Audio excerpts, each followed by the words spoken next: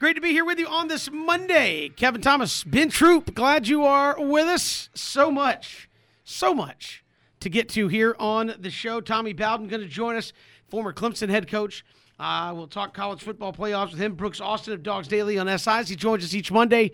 We'll talk with him on the show as obviously Georgia did not win the SEC championship game, and they move. And they move on to the college football playoffs, which we knew that was going to happen regardless. So he will join us coming up here in about 30 minutes. And also Arthur Lynch, former Georgia Bulldog tight end, will join us coming up in the final hour. We'll get to your phone calls as well. 912-342-7184, 912-342-7184. You can join us here on the show. Share your thoughts on the SEC championship game and or send us a message on Facebook, Twitter, or YouTube as we are streaming live there as well. We'll be happy to share your thoughts here on the show. Just leave us a Facebook, Twitter message, YouTube, and we'll talk about it on the show. But Ben, championship weekend has come and gone. We'll start off early. Oklahoma State and Baylor. A lot of folks said, hey, if Oklahoma State wins, do they have a better resume than Cincinnati? But they come up literally 6 inches short of winning the Big 12 championship, and right off the bat, you're saying, oh, well, there's one domino to fall. Then you get to the SEC championship game, and a lot of folks looking at that game thinking, you heard a lot of talk at College Game Day. Hey, it's Georgia's time. They're going to get over the hump. They're going to climb the mountain. They're playing so well. Alabama's been kind of shaky. 41-24 later, Alabama's the SEC champs and the number one seed in the college football playoffs. Wow. I mean, that first one, Kevin, though, when you go back to Baylor and Oklahoma State, the running back panicked. Like, the thing about football is, look, he just tried to outrun you to the goal line. Listen, run at him, give a little stiff arm, give yourself a little bit more time to try to get in. But that you talk about down to the wire, because Oklahoma State, give a lot of credit, they battled back in that game. Baylor was having their way all game. Oklahoma battled back. Oklahoma State. We talk about the SEC championship game. Going into that game, I was like, look, if Alabama can find a way to have sustained drives, come away with points, and neutralize that pass rush, they got a shot. Because I kept saying this all year about Georgia's secondary. I did not know if Georgia's secondary was good, bad, great, middle of the road. But we kept asking Kevin, when was Bryce Young going to have his Heisman moment? He had a bunch of them on Saturday, from getting outside the rush, that big scramble on third down to then get that fumble. When the ball came out, obviously what he set a record. This was the 30th, I think the 30th SEC championship game. He broke the record for most, passing yards or most yards from scrimmage or something like that in the game. But I don't think it was Georgia underwhelming as much as people, because people we kept saying this. It's still Alabama, right? They almost lost to LSU. That's called winning. They almost lost to Auburn. That's called winning. They lost by 3 points to Texas A&M. That's the only game they've lost in 2 years. But Kevin, Alabama put it all on display. Now, our hearts and prayers, goes out to John Mechie, who I think tore his ACL in the game. But Alabama's defense, they played better in the second half. You go back to 2 years ago when Stetson Bennett went to Tuscaloosa, he had a really, really good first half. Came out the second half through 2 interceptions. You look at this game, he had a good first half. Came out in the second half through 2 interceptions, which I think, if I go back to the tape, I think he could have threw four, maybe 5. But I'm not here to talk about the fact that Alabama is Alabama. And the thing about it is they saved their best performances, Kevin, for the SEC championship game. Going back to when they played against this Georgia team, 2 years ago, with Auburn being in the middle. And I just think that sometimes we get so caught up in what has happened. I go, look, you do enough to win your division, win your conference. To try to go to the conference championship game. The consolation prize is Alabama, and Will Anderson, who was the best defender in the game, probably didn't have his best showing. But that Georgia defense, I'm gonna blame it on fatigue more than anything else, because Kevin, 7-on-7 is when the pass rush can't get there, and Bryce Young was just sitting back there waiting on guys to get open. And dare I say, he had an incredible night. Kirby Smart, he was very, very humble in defeat. He was saying that, look, man, he said if you give Bryce Young time, he gonna pick you apart, which is what he did. He definitely sealed the Heisman on Saturday night. But this Alabama team is proving one thing: they are still the team to beat. They are still very, very dangerous. And dare I say, Cincinnati, congratulations on making it to the show. Your consolation prize, you get to see what it's like to play them boys from Tuscaloosa. No, certainly. And again, Michigan just absolutely obliterates Iowa in the Big Ten.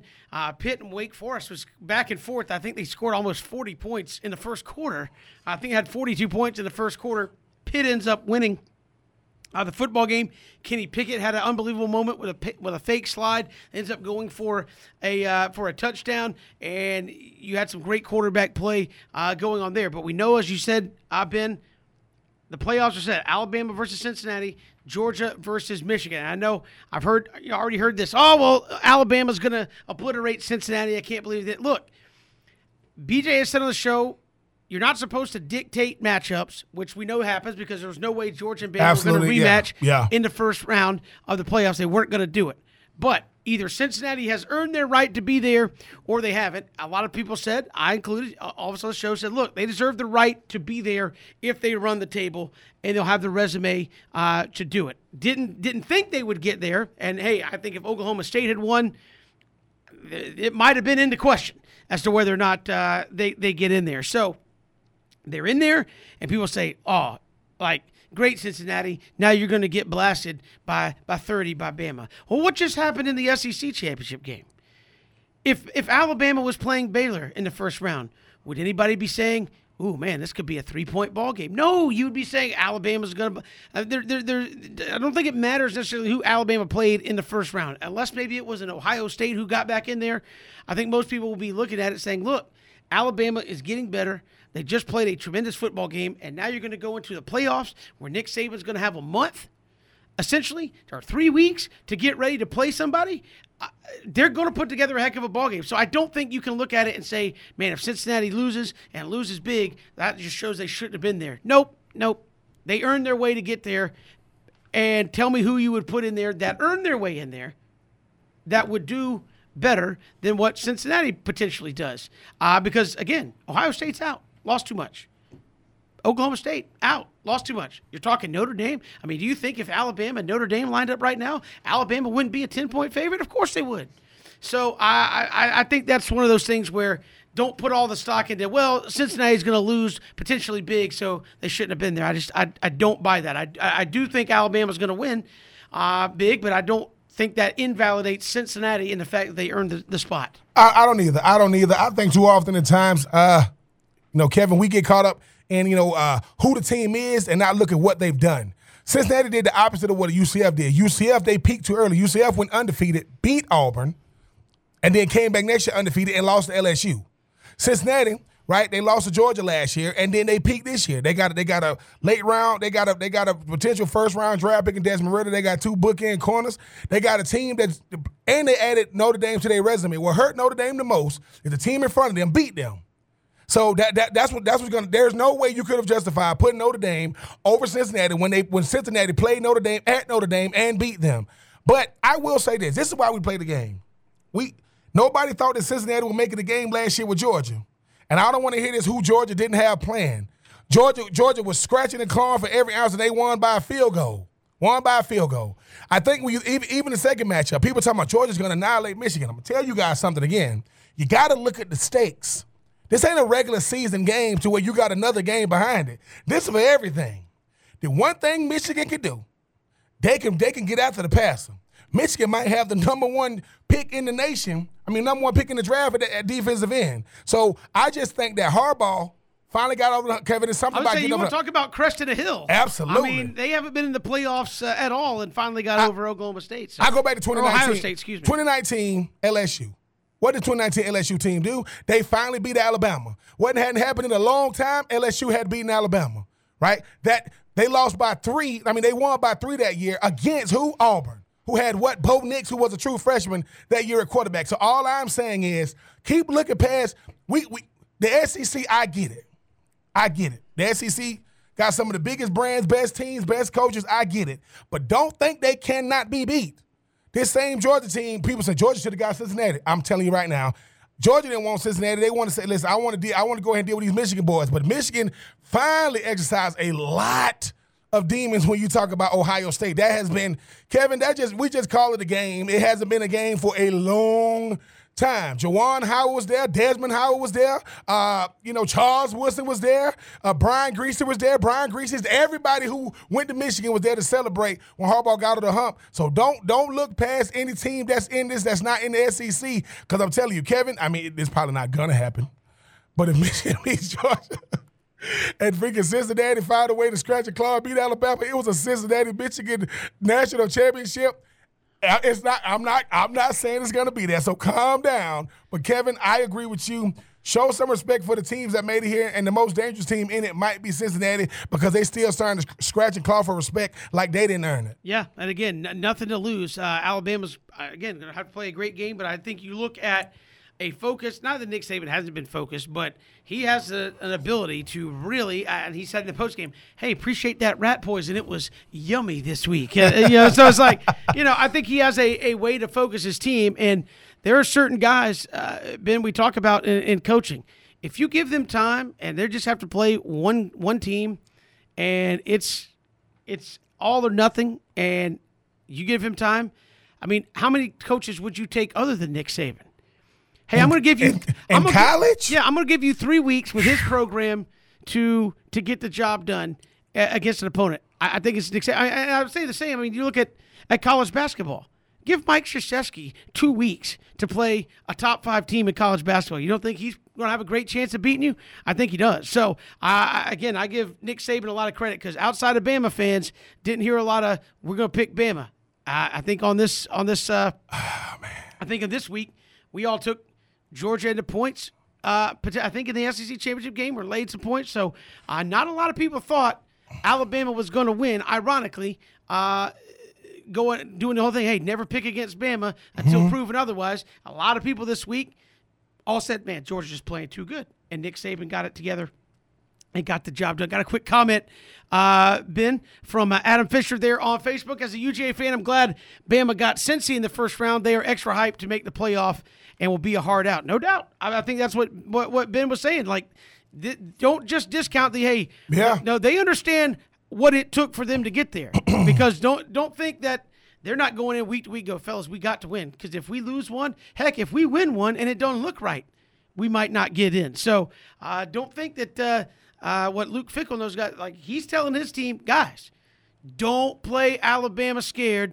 Don't go in here thinking, oh, they're better than us. No, they're there to prove a point. And it may be a hard point to prove, but nevertheless, they're going to get their opportunity to go out there and get it done. Again, there was a time when people said, oh, Boise State has no chance.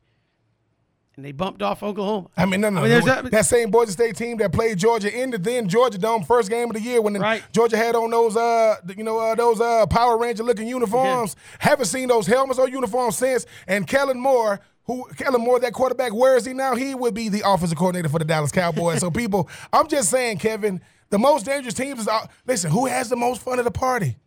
The people who got in there last. What's the best kind of food? Free food. All I'm telling people is this Cincinnati team has run the gauntlet, and they've already played one of the teams in the Final Four, that being Georgia, which came down to the wire. Watch out for them Bearcats, man. They got a point to prove. Yeah, we got more to come here. We'll chat with Tommy Bowden on this Monday. Kevin Thomas, Ben Troop, glad you are with us, and we are joined by the former Clemson head football coach, Tommy Bowden, who joins us here on 3 and Out. Coach, welcome. How are you? Good afternoon. Doing good. A little cloudy down here in the Panhandle of Florida, but it's 75, so that's not too bad. Yeah. There's worse places to be for sure, but we get ready for the postseason in college football. Obviously, the playoffs: Alabama versus Cincinnati, Georgia versus Michigan. Obviously, it seemed to have worked out. Everybody had 3-4 weeks of hand wringing, and it seemed to have worked itself out. It really did, and that's been the case just about every year that they've had this selection committee. I've been very impressed with who they've picked. And I think they hit it right again. I think they have about every year. Coach, what does a team like Cincinnati get in do for, teams like Cincinnati? You understand that UCF had a resume real similar to Cincinnati a couple of years ago, but what does a team like Cincinnati do for the rest of college football? Well, it gives them hope. But I will say this about Cincinnati. I think the only reason they got in because of what they did last year and the year before. If they were a one-year flash in the pan, I don't believe they would have gotten in. I think the committee took their work over the last couple of years and said, okay, this is a solid program. But it gives programs like Cincinnati and the Group of Five that don't have the resources, don't have the name, don't have the marketing skills, hope that they can get in. But I do think you have to have a couple of good years of resume. Yeah, and Coach, I agree with that sentiment, but aren't we, as the college football playoff folks, aren't they supposed to evaluate not on what happened last year, but happened this year? And is that maybe a minor flaw in the system there? You're supposed to, but again, I'm not sure if you went solely off this year. Now, I don't have the statistics in front of me. You might, but if you look at overall strength of schedule, I'm not sure that Cincinnati would be in based solely off this year. Now, they might have been, but I do think they take last year and the year before in the back of their mind. I don't think it's a big piece of the puzzle, but I do think it's in the back of their mind. But I'm glad Cincinnati's in because I think they are deserving this year. And, Coach, who's a more dangerous team? Obviously, you know about Alabama, you know about Georgia, but who's a more dangerous team? Cincinnati, because of the road it took to get here, or a Michigan team that finally got over the hump, beating Ohio State, and, Coach Harbaugh finally getting that Big Ten championship? No, I really think Michigan is because of their overall strength and talent. They've got a defensive end. They think that Mike could be the number one player picked in the draft, that he's a difference maker. No, but they have another guy on the other end that's a difference maker. Then they have an offensive line that's going to be able to handle, I don't want to say handle, but be able to hold their own versus Georgia's front. So I think Michigan is the best chance to come out of the four teams as the national championship other than Alabama. But I like their chances because I think they've just got a little more size, strength, and depth than what a team like Cincinnati does. Tommy Bowden joining us here on 3 Night. You talk about Georgia versus Michigan, and seems like a tale, Coach, of two teams trying to scale the mountain. Michigan took, close to a decade or more to finally beat Ohio State and put themselves in this position. Georgia, a lot of talk going into the SEC championship game. This is the year you bump down Nick Saban and finally crest the mountain. They didn't do it. May get another shot. It seems like kind of two stories that are awfully similar to one another in Georgia and Michigan trying to get to that next level. Yeah, I think one of the things you have to look for here is the mentality, the makeup mentally of the team. For example, I bet you Michigan, every player, every member of that staff, their number one goal was not the national championship, but was to beat Ohio State.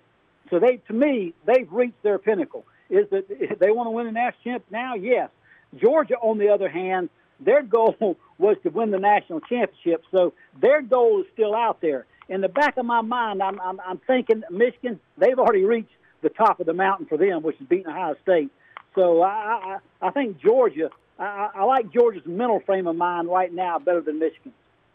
And, Coach, switching gears a little bit, your former team, Clemson, obviously, it's been reported that Coach Venable is going to be the next head coach at Oklahoma. And, offensive coordinator, has been reports that Tony Elliott has ties to Duke or Virginia. Talk about, the year Clemson had or, that obviously didn't meet expectation, and they're going to look up next year in 2022, and they're going to have a total different staff, maybe definitely at the offensive coordinator, defensive coordinator positions. I think the number one thing as a coach, the most important criteria is recruit. And number two, I think it's your staff. And he's already lost Venables. I saw his press conference, so he's been hired at Oklahoma. Tony Elliott is a prime contender at Duke and Virginia. Those would be two critical losses. There is another Brent Venables out there somewhere. And at $2.3 million, you can bring him in. But I don't think there's going to be a Brent Venables that has his established resume. Brent Venables had a resume at Oklahoma before Dabo hired him. So it's a very, very critical hire. If you remember, he fired Billy Napier after 1 year. Billy Napier's a pretty good coach. But he replaced him with Chad Morris, who brought in an offense that led them to a national championship. So critical decision for Dabo Swinney. He's made decisions like this, but it's important that he replace at least Venables, maybe Tony Elliott. Hey, Coach, if you're a fan of a team in the ACC, if a team loses both their coordinators, do you feel like, hey, maybe it opens things up a little bit in the league? Well, people are closing the gap, but Clemson is still the best team, and they're also the most talented. There's still a gap between whoever number two is. Like Pitt, for example, it's probably Pitt. But if he replaces those two guys, I think Clemson will immediately be back up top. Important hires, but they've still got great players. and they've got the main guy back, which is Dabo Swinney.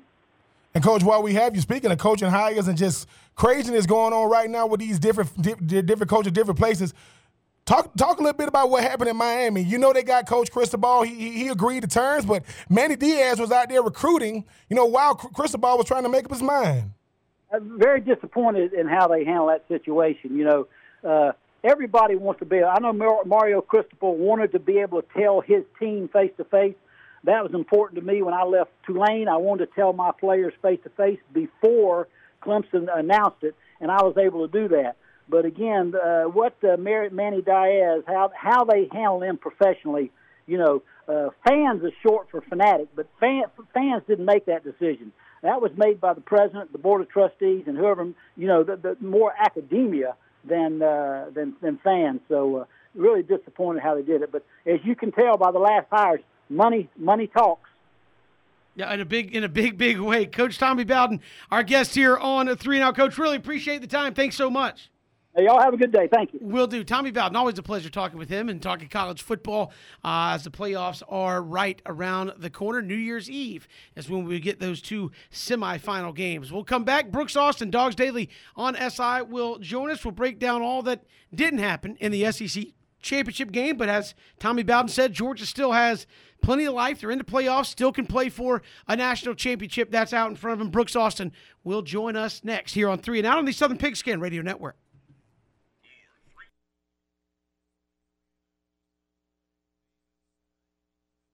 Here on the Southern Pigskin Radio Network, Kevin, BJ, and Ben. BJ's not here. I don't know why I said that, but we'll hopefully have BJ back later in the week. I was distracted by the fact our next guest is joining us from the Brooks Austin Bar and Grill. Brooks Austin, Dogs Daily at SI. Man, that's a sweet little setup you got there, my guy. It's like the little neon sign in the back, and we're ready to go. It's happy hour there at the Brooks Austin pad. Yeah, it's actually just my garage, so it's not that fancy. Well, Brooks, obviously that is SEC. not a joke. Yeah. Obviously, SEC championship game for Georgia fans did not go as expected. We'll obviously can get into quarterback play, defense. What was the kind of the more egregious thing that stood out as to why Georgia looked like they hadn't looked for 12 weeks?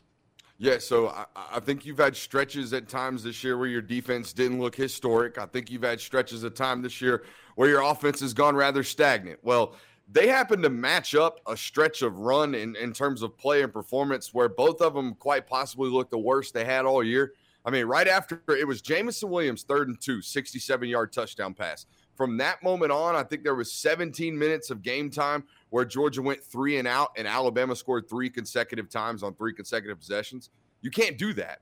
You cannot do that against good football teams and expect to win. I don't care how good you've been all year. When their defense finally was giving up points, their offense went stagnant until right before the end of the first half when Ladd McConkey scored on a 33-yard touchdown run. And even that they didn't do correctly. They scored way too quickly and gave Bryce Young the football back, right, and allowed him to double up right there before the half. I thought that was a major swing right there before the half as well. As soon as you get momentum, you turn around right and hand it back to Alabama and Bryce Young with 2 minutes and 10 seconds left to drive the length of the field on you in a college football game where the ball stops every first down. There was no doubt in my mind he was scoring right there before the half. Brooks, talk about the fact that when you think about this Alabama offense, the one thing they did, they tried to keep Jordan Davis on the field. Jordan Davis is about as impactful as a player is going to be, but running the ball on 1st and 2nd down, that's still a lot of weight. Push it up against another human being, then going to 3rd down with the passing game. Talk about being able to not let a great playmaker who fatigued, I mean, let's face it, it caught up to him a little bit. Yeah. They kind of used that against Jordan Davis a little bit on Saturday. Well, that and too, Ben, I think more importantly, philosophically, it didn't make much sense to have Jordan Davis on the field anyways. If they're going to throw the ball 50 times a game or 50 times today, and that's what they're going to do, they're going to be dropping back. Well, we need to put pressure on the quarterback and quickly. And as great as Jordan Davis is, as long as he's going to play on Sundays, he's not going to make hundreds of $1 million in the NFL for his ability to rush the pass. That's not what he's going to do. He's going to make money in the NFL off of his ability to control the line of scrimmage in the run game. And I think they ran it, 19, 20, 23 times on Saturday? I mean, they didn't run it a ton. That's why he wasn't on the field a bunch. And even when they were running the ball, Ben, they were running the ball in obvious situations. I thought a lot of the time on 1st and 2nd down, Bama was ready to throw the football. They were throwing the football on first down and utilizing the fact that Jordan Davis was on the field. If he's on the field, I'm not going to run at him. I'm going to throw away from him. It made sense. It was a great game plan. They basically neutralized him from the start. Offensively, Stetson Bennett had some good moments, had some not so good moments. Obviously, and then you read the messages. Georgia fans are obviously saying, "Well, JT Daniels standing over there." They made reference to it on the television broadcast. He's standing there, didn't go in. I know Kirby said, "I'm standing by my guy." I mean, what's the dilemma on the offensive side heading into the playoffs? Because we talked about it, Brooks. You're going to have 3 weeks off until the bowl game or till the playoff game. If JT Daniels starts, it's going to be a month and a half since he played a meaningful snap against a competition that was close. Yeah, it's going to be basically. I mean, he hadn't started since Vanderbilt, which was in I think early October. So it's been a long time since JT Daniels has been out there and getting after it. But I think more importantly, the thing to me is that, and I'm going to talk a lot about this on my show tonight, and I'll tease it a little bit here. Alabama has a 14-game, sample size, 11 college football playoff appearances, and 3 SEC title games over the last 7 years of college football. In all 14 of those games, their opponent has had to throw the ball more than 30 times. Georgia went through a regular season this year where they had this offensive game plan that our quarterback, and we can win by 30 with our quarterback only throwing the ball 20 times. Well, guess what? When you play Alabama in December, when you play Alabama in January, history says they're not going to allow you to have that type of football game. So when Stetson Bennett had to throw the ball 48 times Saturday, yeah, he turned it over a couple of times, and your offense went stagnant in the red zone several times because you couldn't run the ball. And now you were in a position where you were having to score in bunches and score quickly and actually have an explosive offense that, guess what? You never asked or demanded upon yourself for 12 weeks of the regular season up until that point. So the one moment you did have to score in bunches and have to score quickly and throw the ball down the field, you couldn't because you hadn't been doing it. You can't do something you hadn't been trying to do for a whole entire season. It's impossible. You know about Bowers. You know the type of player he is and the type of player he's been for this offense. I think the George Pickens coming in and him having a big catch on the sideline and McConkey. Those are 3 guys that's really all the production you had. When you look at Georgia's receiving core, who is that guy that can separate, for a guy like Stetson Bennett? Because let's face it, you tell me going up against the Alabama defense, you're gonna give me a freshman. You're gonna give me a freshman tight end, a guy that was a walk-on 2 years prior, McConkey, and a guy who hasn't played all year. That's going to be my offense, and you still stay in the game. I give Stetson Bennett all the credit in the world because let's face it, just like I know, Brooks, that's a lot to ask on a guy when you got guys around him that's supposed to be protecting him. I mean, that's fair, Ben, but, we've watched the last handful of national title winners, right, with really, really special quarterback play. They weren't always throwing to wide-open guys. Offensive coordinators weren't always winning, right? A lot of that was Bryce Young on Saturday making elite tight window throws. Those guys weren't running wide open for 4 quarters. That was the quarterback beating you. They have been beaten by great quarterback play the last 2 times they've gotten to the SEC championship game, and it almost looked daggum near identical. Joe Burrow and Bryce Young sliced them up in almost identical fashions, extending plays with their legs, stepping up in the pocket, driving the ball downfield, hitting tight window throws to elite targets. That's what the recipe has been for success in college football. If the last, 5 years, this isn't something we're waking up new to. This has been here. This has been here and been the recipe for success. Meanwhile, Georgia walked through a 12-game slate, which they knew they were going to handle outside of Clemson, walked through a 12-game slate, averaging throwing the ball 24 times a game, knowing good and daggum well that they were going to have to throw it at least 30-plus times to beat Alabama. That's what history says. And it didn't happen because you hadn't done it. Brooks Austin, Dogs Daily and SI joining us here on 3 and Out. So, Brooks, obviously you now have 3 weeks to get ready for Michigan. Where's kind of the middle state of this team? I know Kirby has said, hey, pressures are privilege, all that. It's 12-0. You haven't really been tested by pretty much anybody you've played. Now you were there and, hey, we're going to crest the mountain. It's our time. And you didn't do it. Where's kind of the middle state of the program? When you are winning at a success rate like they were and you're on, cloud 9 or whatever, it's kind of hard to come in every single day and get coached hard, right? They're still 19, 20-year-old kids, and they read their social media feed that's been telling them they're the greatest thing ever. And then they get humbled pretty bad by Alabama. So I do believe Kirby Smart when he says his players are sponges around the building right now. That's true. They're going to have some time off.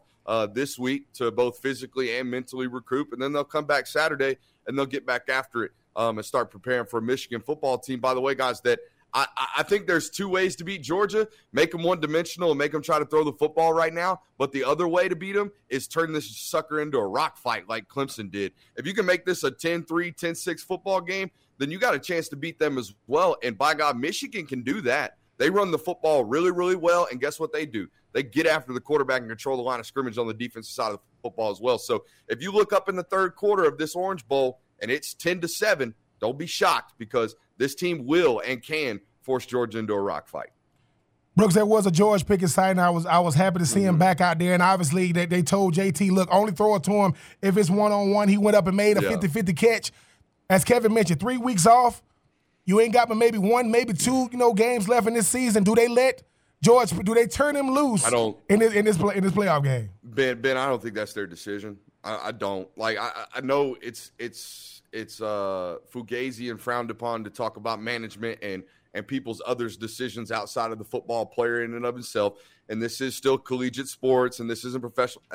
Whatever. He's got $1 million decisions lying on his knee right now. And there's a lot of people that go into that decision-making process that aren't wearing a Power G logo on their left side of their chest, if you know what I mean. Yeah, absolutely. And Brooks, before we let you go, just your initial thoughts on, you kind of mentioned a little bit with the rock fight, but your initial thoughts on Michigan, because it seems like the national conversation is get ready for Georgia-Bama Part 2, and we haven't played the other two games yet. Yeah, I wouldn't go as far as to say that. Again, I think you're looking at a Michigan football team that is not only going to show up and be prepared. There's a lot of NFL guys and a lot of NFL minds on that coaching staff. But you also got a fan base that's been starving for this in Michigan. Like Georgia fans are starving. The Michigan Wolverine fans haven't had national level success since 2004, 2005. So you're going to have a fan base that shows up ready to rock and a football team that's going to be well prepared and ready to go too. And like I said, man, they've got an offense and defensive line that looks like an SEC football team. They do. They got 2 first-round draft picks playing defensive end. These are not. This is not some Big Ten team coming down here that don't know how to play football. This is a really, really good Michigan team that beat up and banged on an Ohio State team that schematically and roster-wise looks a whole lot like these SEC teams we're talking about in terms of talent level. Brooks Austin, Dogs Daily on SI, our guest here on 3 and Out. Brooks, appreciate the time as always. Thanks much. Yeah, man, we'll see you. Appreciate it. Brooks Austin joining us here on 3 and Out, and then we'll talk more about that, obviously, coming up a little bit later in the show. But obviously, it's Georgia and Michigan, and it seems like the early talking points nationally are we're waiting on Georgia-Bama Part 2. Michigan, pretty good team. How do you kind of see that matchup 3 weeks out? Michigan they're gonna have to force Georgia to play ugly. Michigan cannot deal with a back and forth game. They cannot deal with if Georgia can find a way to throw the football consistently on first or second down, or maybe on third down, they got a chance to blow this Michigan team out. But like Brooks said, if this is the one thing that Big Ten football is, it is slow, it is ugly. They want to run the football. It's that old school football. But I will say this: the one thing Michigan have. They got offensive linemen that's built for this type of defensive line. I don't know about these linebackers because I don't know, but nobody can stop Georgia's linebackers. But they got some meaty guys. Them cornbread-fed dudes up there in Michigan. They go to Michigan to play football. So the Jordan Davises of the world, they're gonna be looking forward to going up against him. But if Georgia can make Michigan play a game they're not used to playing that up and down, playing on the outside, they got a chance to make it a game. But if they want to try to go, man-on-man football, that's what Michigan do all game. And like you said, Kevin, if you could beat Ohio State, you could beat anybody, and they finally got over the hump. We'll see what happens. It's going to be a better game than people give it credit for. Yeah, we got 3 weeks to talk about that one. Bowl season starts a week from Friday, so a lot of folks getting ready for that postseason football right around the corner. We've got so much to get to here on 3 and Out. Take 3 around the corner. Arthur Lynch will join us, former Georgia tight end, in the final hour. It's 3 and Out on the Southern Pigskin Radio Network. Good to be back here with you on 3 and Out on this Monday. Kevin Thomas, Ben Troop, glad you are with us. We'll take 3 right around the corner. We'll look at the SEC championship game and how does Georgia bounce back from that. Also, just coaching changes galore around college football. Speaking of that, Ben, some hires made this weekend. Again, congratulations to our guy Sean Quinn, officially hired by Virginia Tech there over the weekend. So the Hokies making that official, that Sean Quinn going to be there in Blacksburg. And a couple of offensive coordinator hires here in this state. Georgia Southern has hired Brian Ellis as their offensive coordinator. Benny came from Western Kentucky. I believe they were in the top 10 of total offense this year in college football. Georgia Tech hired Chip Long as the offensive coordinator. He comes from Tulane. Tulane did not have a great year record-wise, 2-10, but their offense was a little better than Georgia Tech's, and he has a larger resume of time at Notre Dame. I think they had one of the top 10 or 15 offenses in the country when he was at Notre Dame. So a couple of key offensive coordinator hires there at Georgia Southern and Georgia Tech here the last day or two. I mean, I think the question has been answered, Kevin, when you talk about what Georgia Southern's going to go to. I mean, you think about Brian Ellis is coming in because they finna air it out. I don't know if it's going to be the air raid, but they're going to definitely air it out because I think it makes recruiting a lot easier when you recruit. The best way to recruit is to all be recruiting the same type of athlete in the conference, not trying to recruit a certain type of athlete when you're trying to run a total different type of offense. You talk about Georgia Tech, going out there and getting Chip Long. I mean, at the end of the day, Kevin, you want to be able to have a guy that's going to come in and be more balanced. I mean, Jahmyr Gibbs has obviously moved on to greener pastures, but you don't want to let those type of players come, leave, elite programs like Georgia Tech. And obviously, I mean, you think about Sean Quinn. I mean, couldn't happen to a better dude. I mean, 4 years at Savannah State, never ever complained, never ever said anything bad, about the university. Did it the right way, and once again, great man. But still got it done on the field. It's not like they did not win. They won on the field. So much so, they made sure when it came time to vote those teams in, teams didn't want nothing to do with them boys from Savannah. But shout out to Sean Quinn and obviously Georgia Southern going to the air raid and a big-time offensive coordinator hire for them Georgia Tech boys. Certainly, and you want to talk about how is Georgia Southern's offense going to change? Ben, you might ask. If you're an Eagles fan, I will give all the credit to Christian Gokel here for looking this thing up. Georgia Southern's career receptions leader is Raja Andrews. Had 127 receptions in his career at Georgia Southern. That's the most they've ever had at Georgia Southern. Monty Sharp had 1,854 receiving yards in a career. That is the career pass catching record at Georgia Southern. So you have the 127 career receptions, 1,854 yards. Those are career highs for what anybody has ever done at Georgia Southern. This year, at Western Kentucky, the leader this year in receptions had 137 receptions and 1,718 yards. That would, in 1 year, put him first and second all-time Georgia Southern based off 1 year's production. So you think they're going to throw it around? Oh, they're going to throw the ball around and put the ball in the hands of their playmakers. Hey, at the end of the day, Kevin, I mean, I'm not saying, look, I had to get used to a different offense at Georgia Tech when it was so successful for them all those years. Got to get used to a different offense in Statesboro. And Kevin, it's only going to make the game better. I mean, people be saying, "Oh man, it's not going to work." Give it time because athletes aren't built to just run a certain type of offense. Everybody's going to the spread, so they're going to. And I think it's going to make Georgia Southern even more dangerous. New coach, new offense, new era. Jared Binko, man. Me and Kevin still coming to the crib to taste out. You know what I'm saying? You on the grill, always showing off on the grill. We're going to take you up on that. I saw Jared Binko was doing beef jerky or something on the grill Jared this week. Binko, I was like, listen, it better be good, Kevin. Because he doesn't – listen, it ain't Lincoln – listen, Lincoln Riley – listen to the Lincoln Riley fans. Please don't let him go out there cooking nothing when he out there in USC. But no, when you're making jerky, it is supposed to be dehydrated. Yes, unfortunately, Lincoln Riley was making brisket and it was also dehydrated. Everything isn't meant to send out on social media because your wife telling you, "Oh, that look good." No, that's called. You know, listen, we shouldn't patronize each other. And brisket should look like brisket. It sure as hell should taste like it. I don't want to taste none of Lincoln Riley's brisket because I don't know what that was, Kevin. Yeah, my standard take. And I've done some food eating competitions, not food eating, but judging competitions. You see people taking photos of their food all the time on Instagram and Facebook and all that. And my standard go-to take is no matter what this tastes like, somebody out there thinks this is the best stuff they've ever had. I'm just saying. It is true. I'm saying, like, I made my grandmama's chili recipe. Yikes! Exactly. Somebody out there thinks it tastes good. So. And listen, and your grandma ought to be ashamed because I guarantee you when grandma made it, it ain't taste like that. But I mean, I will say this, Kevin, as we get older, we get very, very accomplished. We get very, very set on our ways, and we think our stuff is the best stuff. No, the best stuff is from blind taste testers, not people who share your last name or your bloodline who want you to invite them back to the Christmas dinner the next year to the barbecue. Lincoln Riley.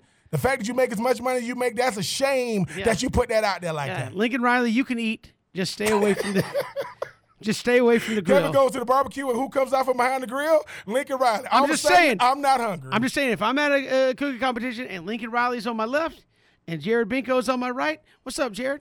We're gonna hang out over here. I'm just saying. He knows how to get it done. We'll come back. We'll take 3 right around the corner. We'll look at the SEC championship game and more. A lot of coaching changes, a lot of people in the transfer portal. What does it all mean? We'll get to that next. 3 and Out, Southern Pigskin Radio Network. Good to have you back here. Hour number 2, 3 and Out.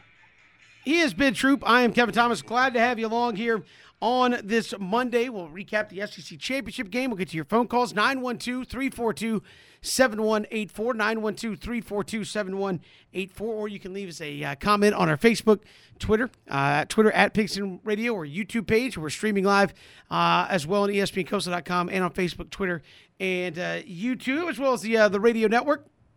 Good to have you along here in hour number 2. Let's take 3 here on 3 and Out. All right, Ben, we talked a little bit about it with Brooks Austin, but take 1. How would you handle the Georgia quarterback situation heading into the college football playoffs?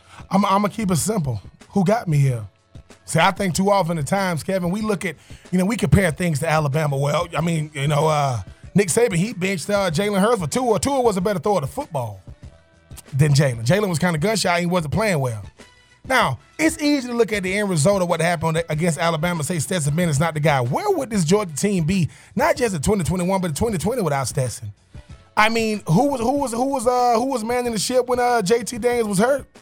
And Kevin, something I talked to BJ about over the weekend. Outside of Mississippi State, what game did JT Daniels play to make you go, oh my God? Like his debut against Mississippi State, oh, here it comes, and then he kind of cooled off a little bit. So for me, if you do go to JT Daniels, Kevin, it will only make it look like you're trying to save face to try to win the game.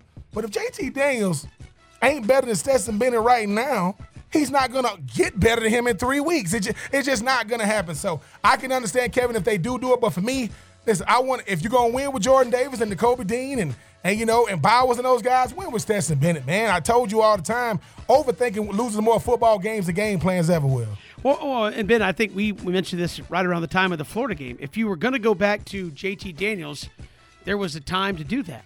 And you still had time to get him game reps. As we talked with Brooks Austin, he last started against Vanderbilt, which was early October. And again, it is an SEC game, but it's Vanderbilt. And Vanderbilt didn't win a game in the league. So when he has played, it's been in the backup role. He came in, obviously, against Georgia Tech, who was inept. He came in against Charleston Southern, who was FCS school. That's not getting you ready to take on Michigan or an Alabama again. And so you look at it and say, all right, my options are Stetson Bennett, who played inconsistent. Or I can go with JT Daniels, who on a pure talent standpoint may be better. Also hasn't played really in 2 months against a team that mattered, or even in a situation that mattered. And what was JT Daniels' kind of 2020 narrative been?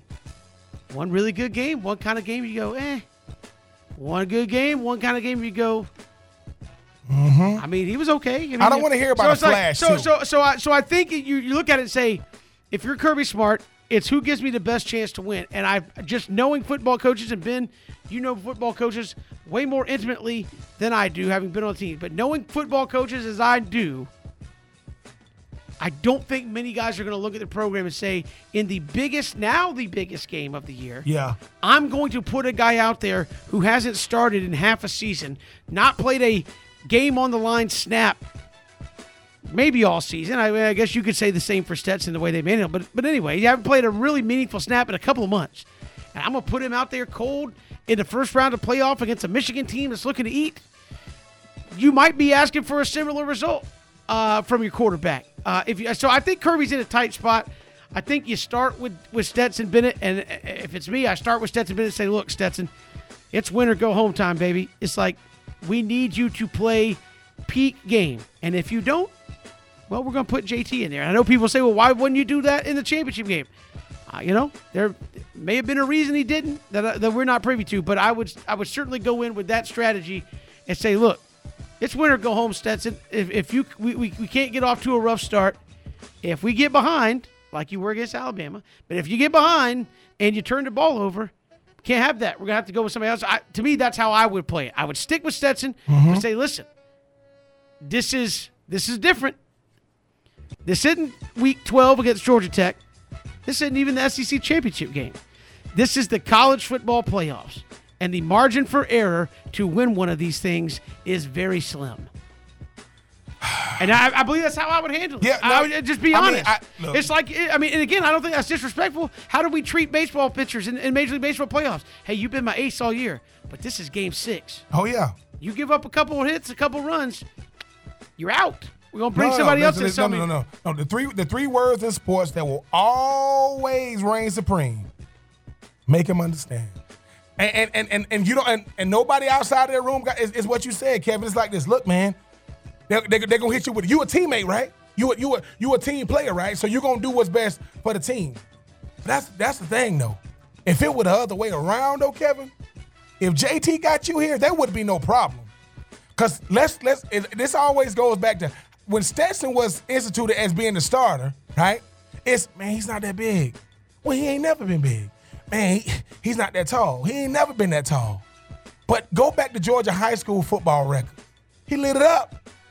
Go back to the fact that he grew up wanting to be a Georgia Bulldog. So let me get this straight. Genetics is what's holding him back? Come on, man. And think about some of the plays that Stetson Bennett made with his feet to extend plays on set. JT Daniels wasn't going to be doing that. So, Kevin, I will say this. Because of the situation, Kirby Smart about to make the biggest coaching decision of his life. And I'm not talking about going for it on 4th and 1. I'm talking about because this is the thing. How bad does Stetson have to play for you to pull him? That's the thing. Because at least in the national championship, Jalen wasn't doing anything.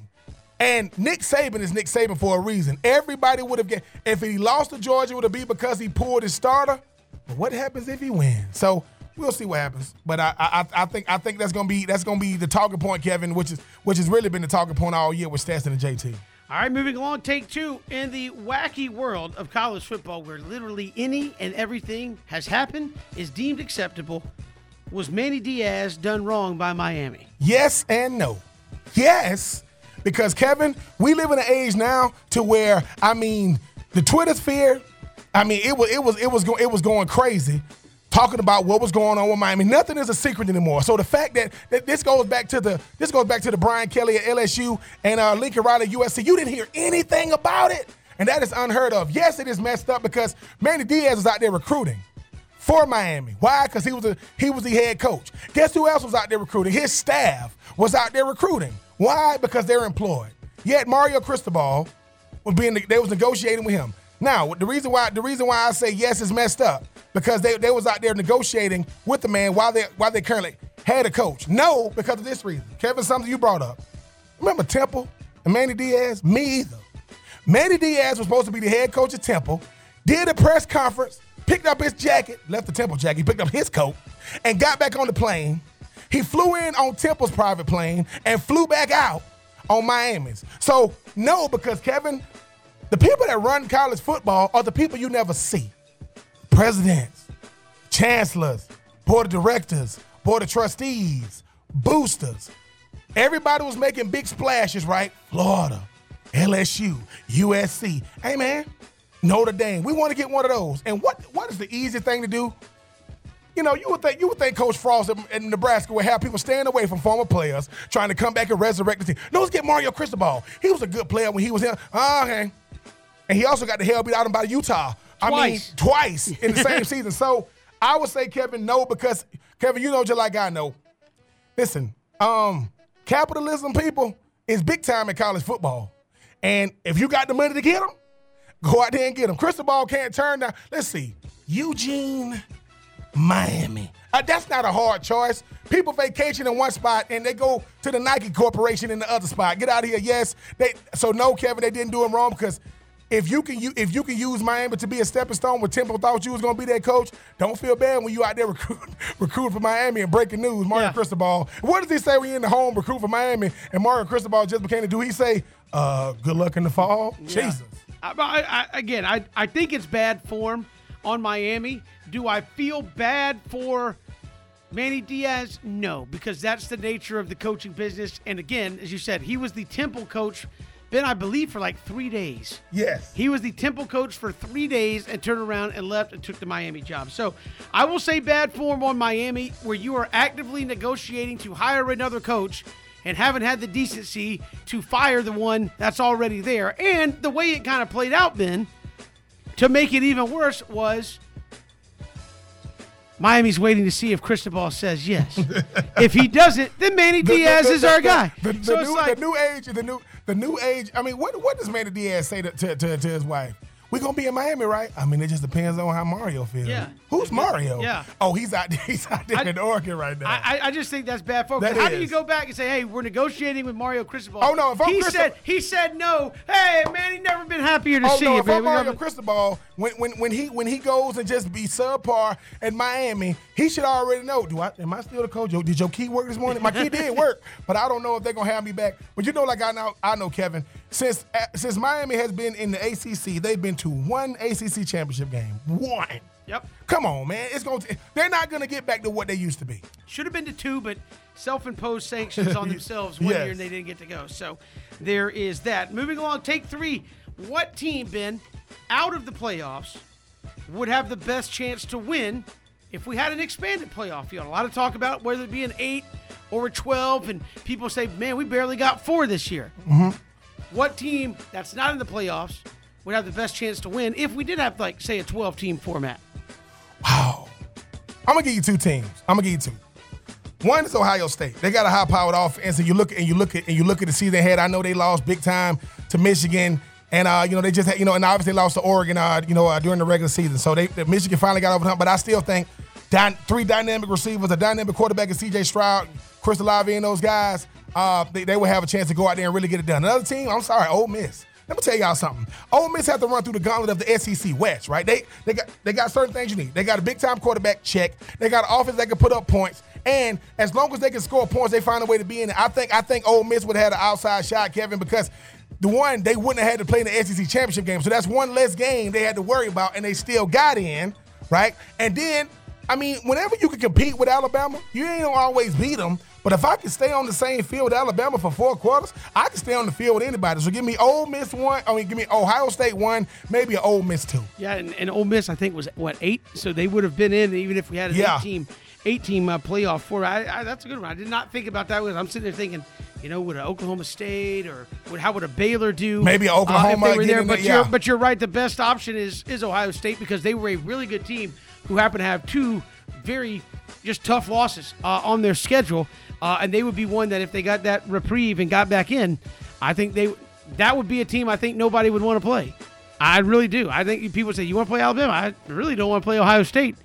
Might rather play Alabama than Ohio State. That moniker of we want Alabama, listen, let me tell y'all something. And I got to say this too, because if we're going back and forth on social media, no one was talking about Georgia, the team, losing, right? We're talking about the fan base. Like, we need to keep things in perspective. Georgia's one of the best teams out there. So when Georgia loses and other fan base get to talking trash, that is fans talking to fans. You're not talking to Kirby.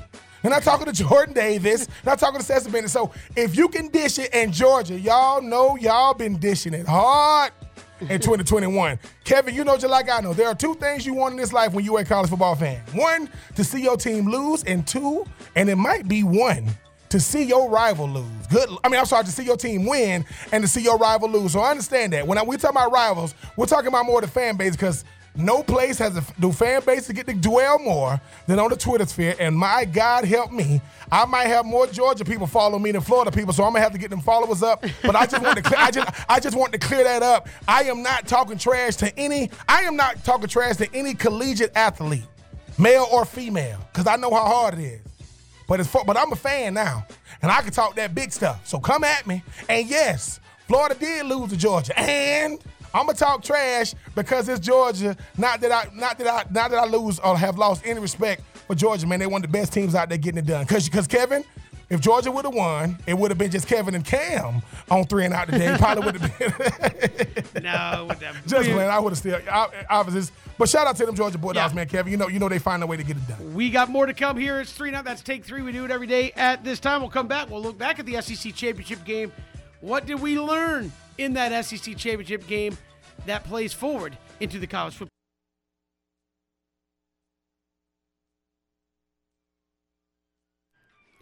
Welcome back. It's 3 and Out here on the Southern Pigskin Radio Network. Kevin and Ben here with you on this Monday. Arthur Lynch, former Georgia Bulldog tight end, will join us coming up at the top of the final hour. So looking forward to that. 912-342-7184. 912-342-7184. We can take your phone calls here on 3 and Out. Let's go to the phones. Let's go to William. William, welcome to 3 and Out. How are you? I'm doing great. You guys sound like you're having a pretty good day. And we always have fun here on the show. Yeah, I can tell.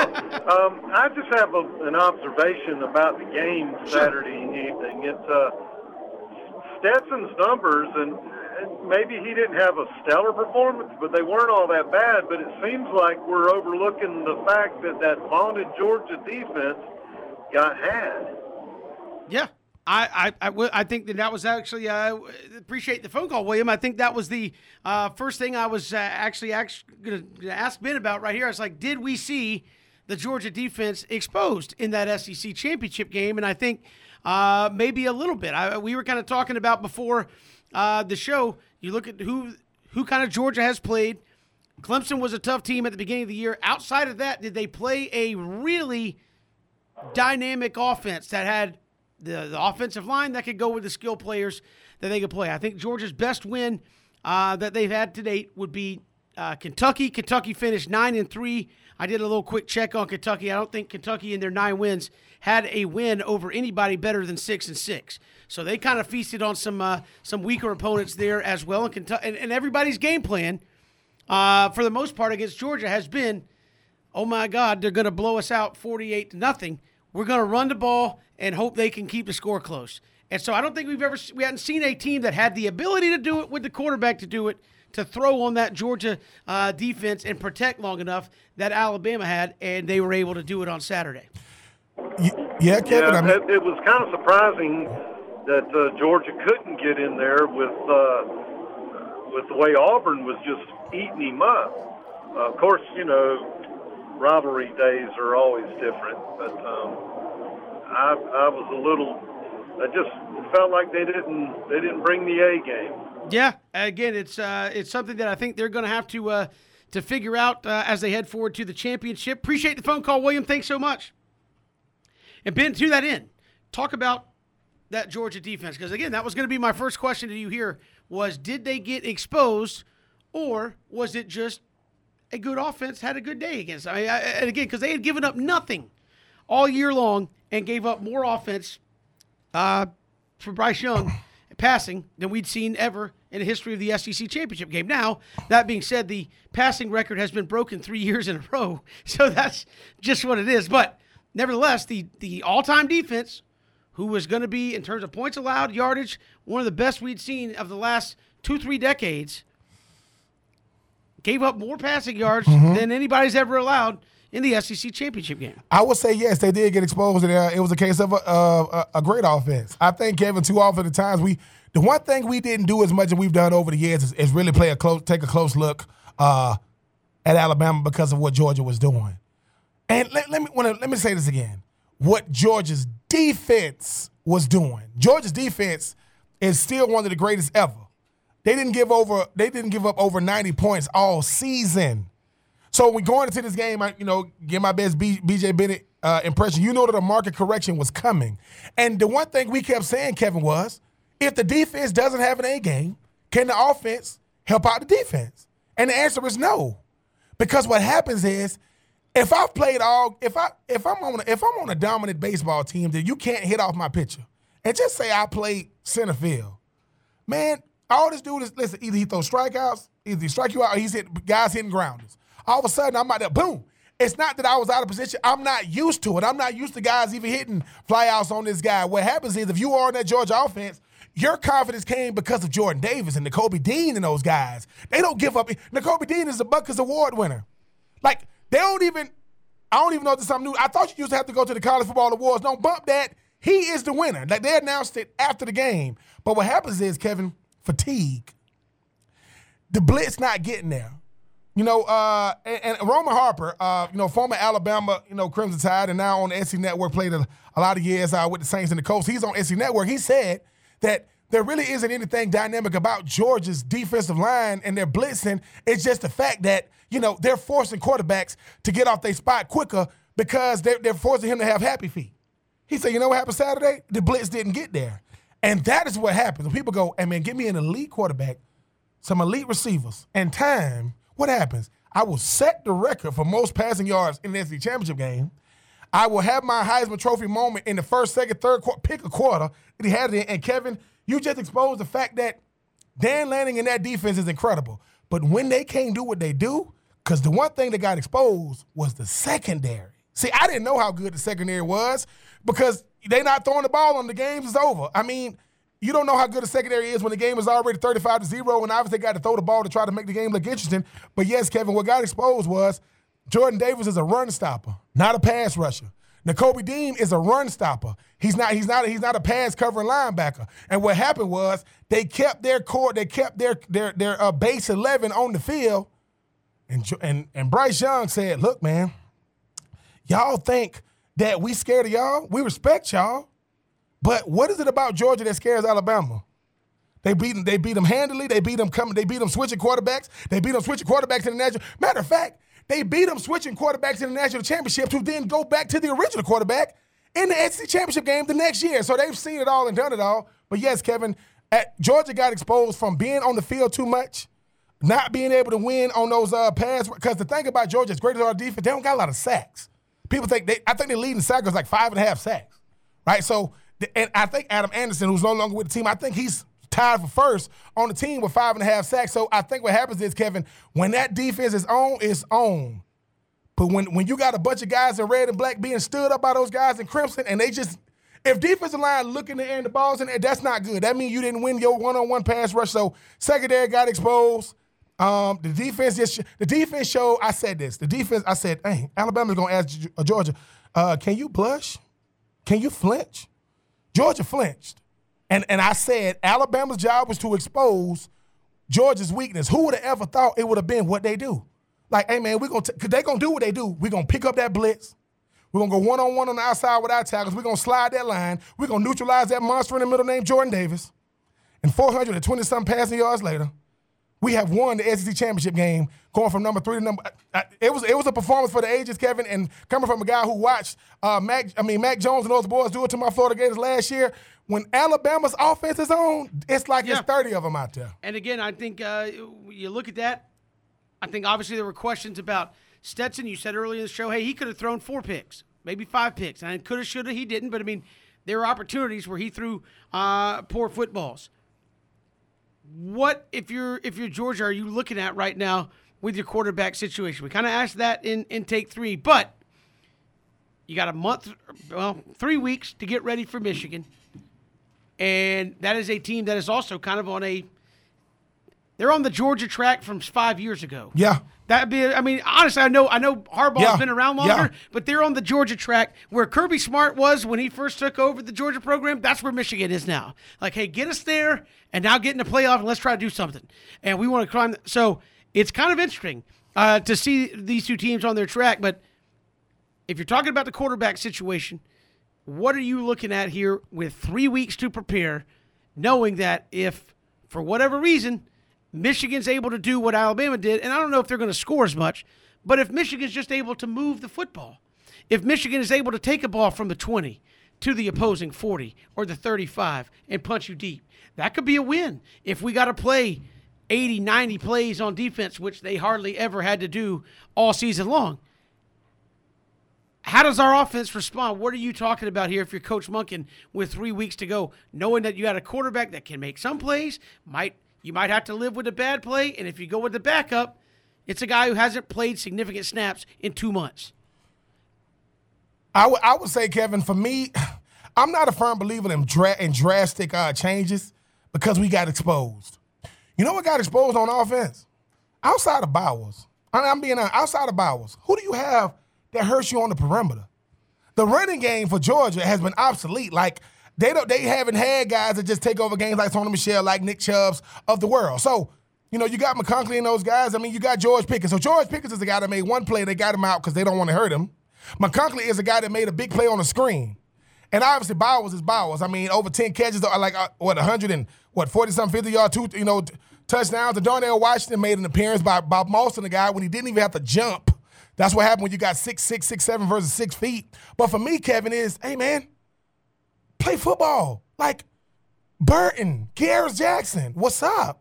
Because, Kevin, football is about individual matchups first, playing the scheme second. I got to win my individual matchup. And if you go back to that game, think about something. Stetson Bennett, I said this. I said, Alabama, they're going to see. You're not going to be a dramatically different team coming out of halftime. You're going to make adjustments. You know how that second pick happened for the touchdown? They thought it was going to cover 2, and they got cover 2 robber, and he got picked off for a touchdown. That's scheming. You know why? Because who was he trying to get the ball to? Bowers. And the thing about it, Bowers made a catch in traffic. It was about 3 people around him. Stetson's gonna trust the guy who's been in safety valve all year. So for me, Kevin, is look, JT got a big arm. You know who else had a big arm? I guess I'll say Jacob Eason. Where did he end up? Ended up in Washington. I guess so. This guy got a big arm. And just because you can throw the ball far doesn't mean you're the best player for the team. JT Daniels didn't make it at the team he was at, right? That's how he ended up at Georgia. So stick with Stetson. Tell those guys they got to get better in a hurry. Try to make the best. Listen, George Pickens, you make the best decision for yourself, young man. Even though this is the biggest game of Georgia history, you got a lot of games to play after this. But I think you stick with Stetson, Kevin, because I think if JT plays on Saturday, it's even worse. Well, then that brings me to my next question, because we mentioned it earlier with Tommy Bowden, with Brooks. So far, the national talking points, and I've listened to, Keyshawn, J. Will, and Max. I heard Mike Greenberg talk about everybody nationally is saying, oh, we're going to see Georgia-Bama again. Mm-hmm. So if we expect a rematch, should we expect a different result? If you believe in Kirby Smart, Todd Monken, and Dan Lanning's ability to make adjustments, if they play again, should we expect a different result? Nope. Because are you going to have different players? John Mechie might not be out there, but think about this. You know what Alabama, you know what Alabama gained more of coming out of the game they had going in? Confidence. Because make no mistake about it, Kevin, I mean, this is a new crew. Bryce Young is about to do something to Alabama that's never been done. And that's not win the SEC championship, that's to win the Heisman. So you replace Mac Jones, you replace Jalen Waddle, you replace Devonta Smith, you replace Najee Harris, and you back in the same position you was in with those guys gone, except now the quarterback is going to win. You replacing first-round draft picks at receiver. You add Williams, you add Mechie. So, Kevin, it might be a better game. Is Jordan Davis, he gonna develop a pass rush in 3 weeks? That's not what he does. Dan Lanning gonna do it with a lot of other people? No. You gave Alabama 1 week to get ready for you this time. Now you're gonna give them 3? And they're gonna be trying to go back. Well, they would have a week to get ready after the first round. But I understand what you're saying. I just think for me, Kevin, it is hard to beat a team twice. But the whole thing about it is, right? We're gonna be at SEC Media Days next year. If Alabama plays Georgia twice, and they beat them twice, think about what that does to the program of Georgia. Think about what that does to them, because the last thing you want to see is maybe we've gone as high as we can go. I'm not saying Georgia can't beat Alabama, but it ain't. This is why I say don't look forward. Michigan is literally Georgia in a different color, because they had to get over Ohio State and they did it. You don't think getting over Alabama helps you win the national championship? Ask 2019 LSU what it does. And I think that for me, if you could beat Alabama, you could beat anybody. But if you can't beat them, it's that Kevin. It's everybody's going up against a team or a player in your past. You say, dude, it was this one dude I used to go. I just couldn't get the better of him. That don't mean you ain't elite. But when elite meets elite, something got to give. Because the thing about Michigan, people need to know, Michigan ain't fighting for respect no more. They fighting for supremacy. They've already got respect because they beat Ohio State. Look past Michigan if you want to with 2 bookend defensive ends, with one of them being picked the number 1. Because you look down the road, Kevin, the next thing you know, like, hey, people going to be saying, forget what happened in the SEC championship game. What happened against Michigan? If you are one of the last 4 teams standing, you are good enough to beat anybody in it. That's Cincinnati. That's Michigan. So don't look too far down the road, because Stetson Bennett, just imagine when you got 2 defensive ends coming at you, and both of them are bookends. Michigan plays slow Big Ten football, Kevin. But for one game with everything on the line, that's what we're going to see who's really built for the moment. I think you got 2 teams that's trying to get over the hump.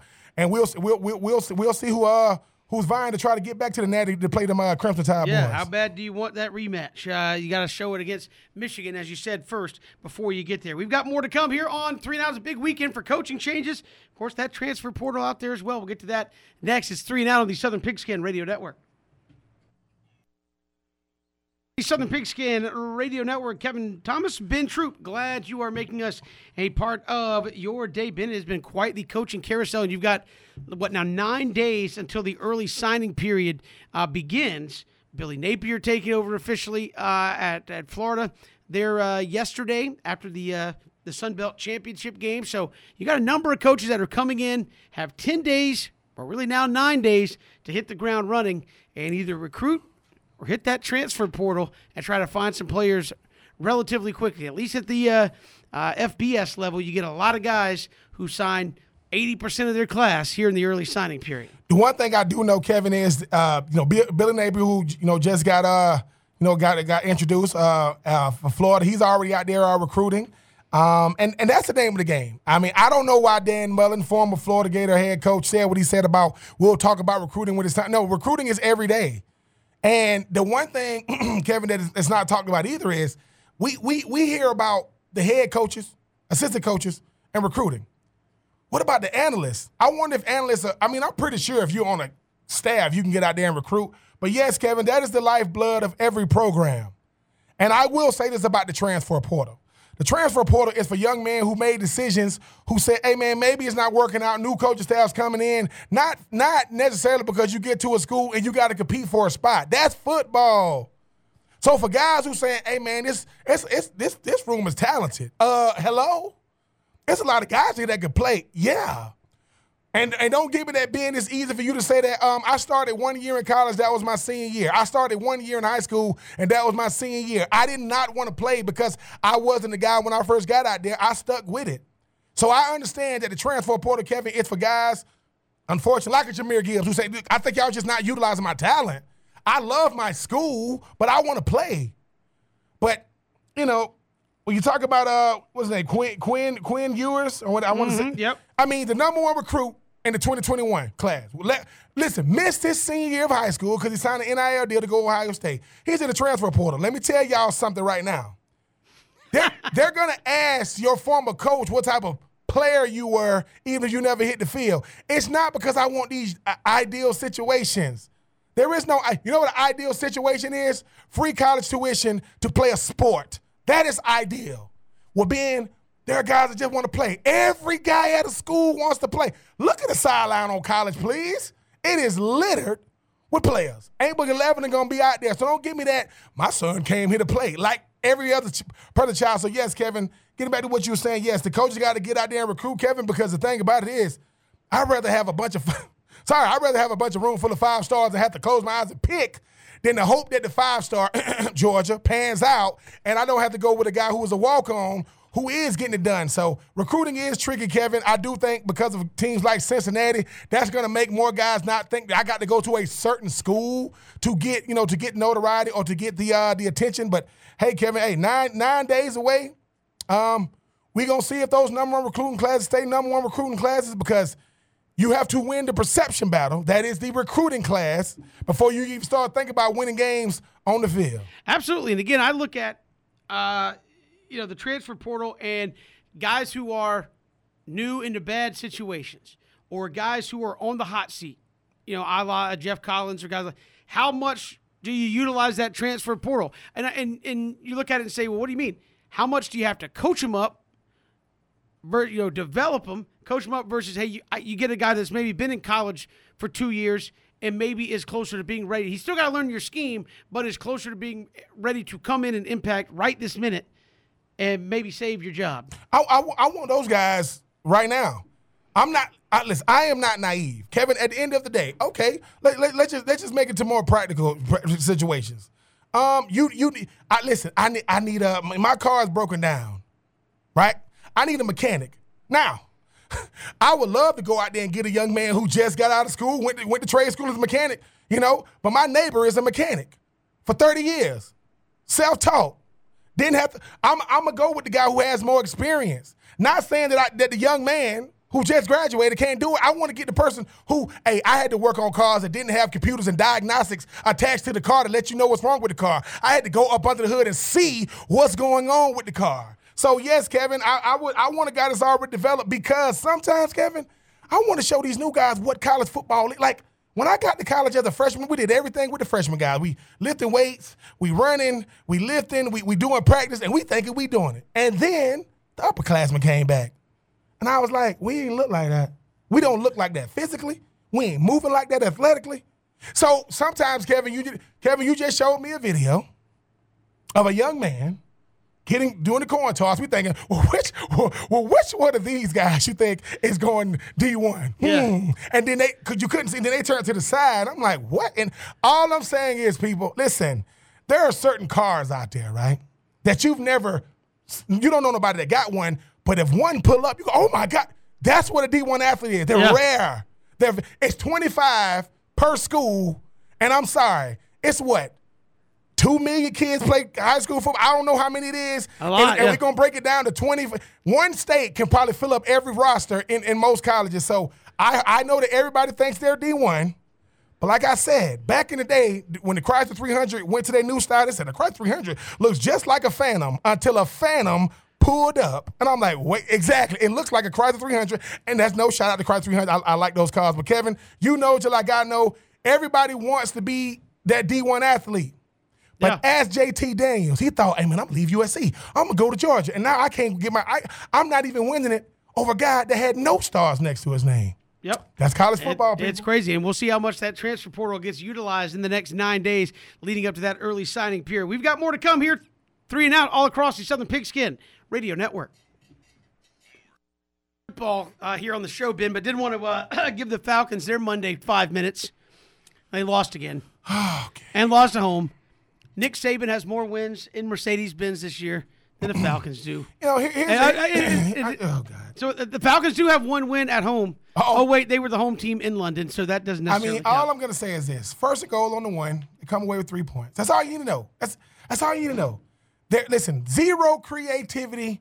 When 10 yards, now, in between the 20s, Kevin, I'm telling you, they'll come up with some plays. I mean, Kyle Pitts will come, he'll run a tight end under, stiff arm a guy run down the sideline, and all of a sudden when they get the 10-yard in, listen, this is what we're going to do. We're going to try to get open. Matty I's going to try to find the open guy. It was a Mike Davis sighting yesterday in the end zone. I said, wait a minute, Mike Davis can run that thing? Yeah, Cordell was out there catching passes, running that thing. Kyle Pitts looking good. They lose. You know why? Because I think Godwin might have had 15 catches.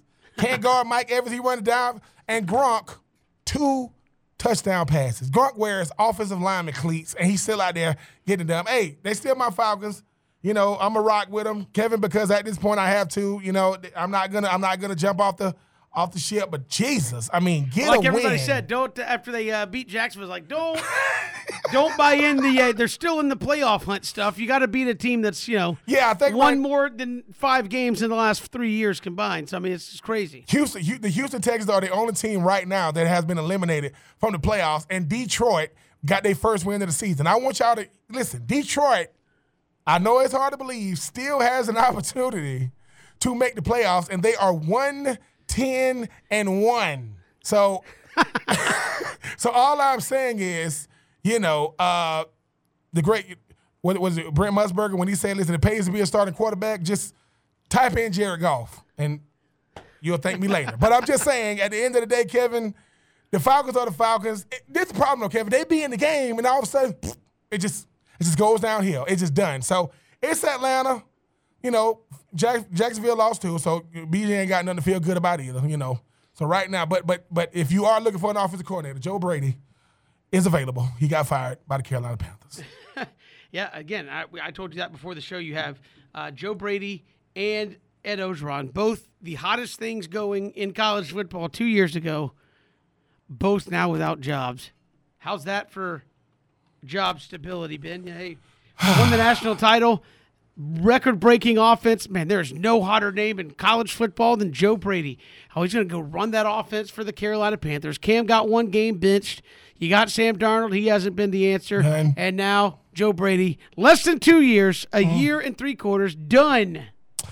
Kevin's as the OC in Carolina. So there you go. I mean, as I say, the grass isn't green on the other side, ladies and gentlemen. That is AstroTurf. That's not grass at all. So for you, if you are a Joe Brady fan, he will land somewhere, Kevin. With the way they're giving out money these days, I think he needs to go back to college to where he could be the man and not making the headline news for being the only guy fired. When, like I said, Dan Campbell in Detroit, one game. And out, final hour here on the Southern Pigskin Radio Network. Kevin Thomas, he has been Troop. Glad you're with us here on the program as the SEC Championship over the weekend, Alabama over Georgia.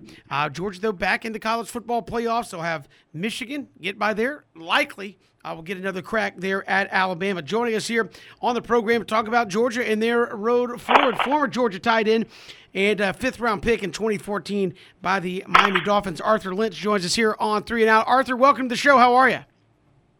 I'm doing well. Thanks for having me, guys. I appreciate it. Hey, appreciate it. Before we talk to you about the game specifically, talk to us about what you see when you watch Brock Bowers play tight end. He's obviously setting records there for touchdown passes there at Georgia as a tight end. He's just a freshman. What makes him so special? Yeah, it's a great point. I think the thing that sets him apart is his ability to create separation vertically. He really does have some elite top end speed for someone who's that size. My guess is he's probably around a 4'4", 4'5" guy. He's every inch of 6'4". He's 235 pounds. He's very, very lethal with the ball in his hands after the catch. So much so that I think it's very hard for defenses to gauge how lethal he is. Maybe they do now after watching so much film on him and watching him do it week in and week out. But really, I just think it's his ability to create separation at several levels in the defense, both the linebacker level and the DB level. But at 6'4", 235, when he can run like that and he's got the ball skills of a wide receiver, it's pretty remarkable that he is the top receiving threat for UGA. And if he continues down this path, I think he'll shatter pretty much every receiving record at UGA, which is saying something. I don't mean just for tight ends. I mean for all receiving records. And Arthur, a guy as young as Bowers, right? I mean, the hardest thing about the SEC is just picking up the game speed, picking up the playbook, and finding a way to go out there and be yourself. Just talk about him just being, just wise beyond his years. I mean, he's obviously the best playmaker on an offense, taking that away from, Pickens and those guys. Just talk about his maturity level, being able to handle these moments and really being, the safety valve for Stetson Bennett all season. Yeah, that's a really good point. You hit the nail on the head. The SEC, it's such a different level of football, both from a physicality standpoint and a football IQ standpoint.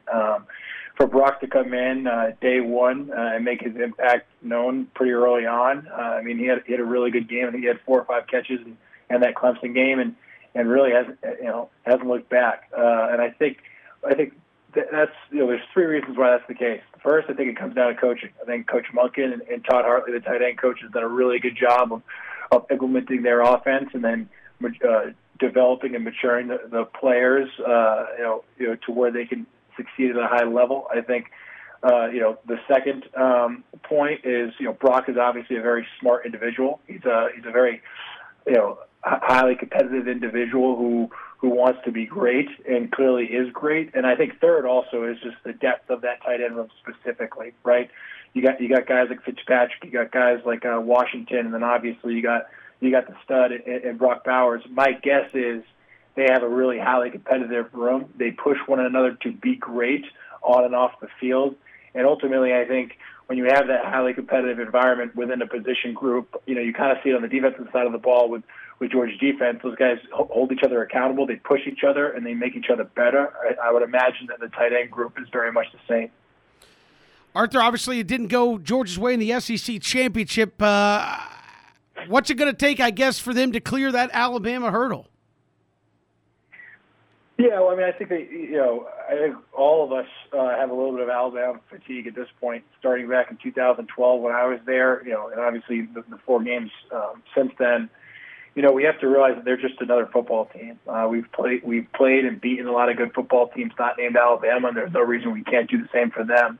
I do think Georgia, was met with some adversity on Saturday, and their defense has played very, very well, dominantly, really all year long, but they've never had to play from behind, and the offense hasn't really had to play from behind either. And I think they were a little bit flustered. Luckily, we took care of business all year up to that point where we kind of had a mulligan. I know that's not what Georgia fans want to hear, but we knew we were going to be in the playoff no matter what, barring some really freaky stuff that may have happened that did not happen.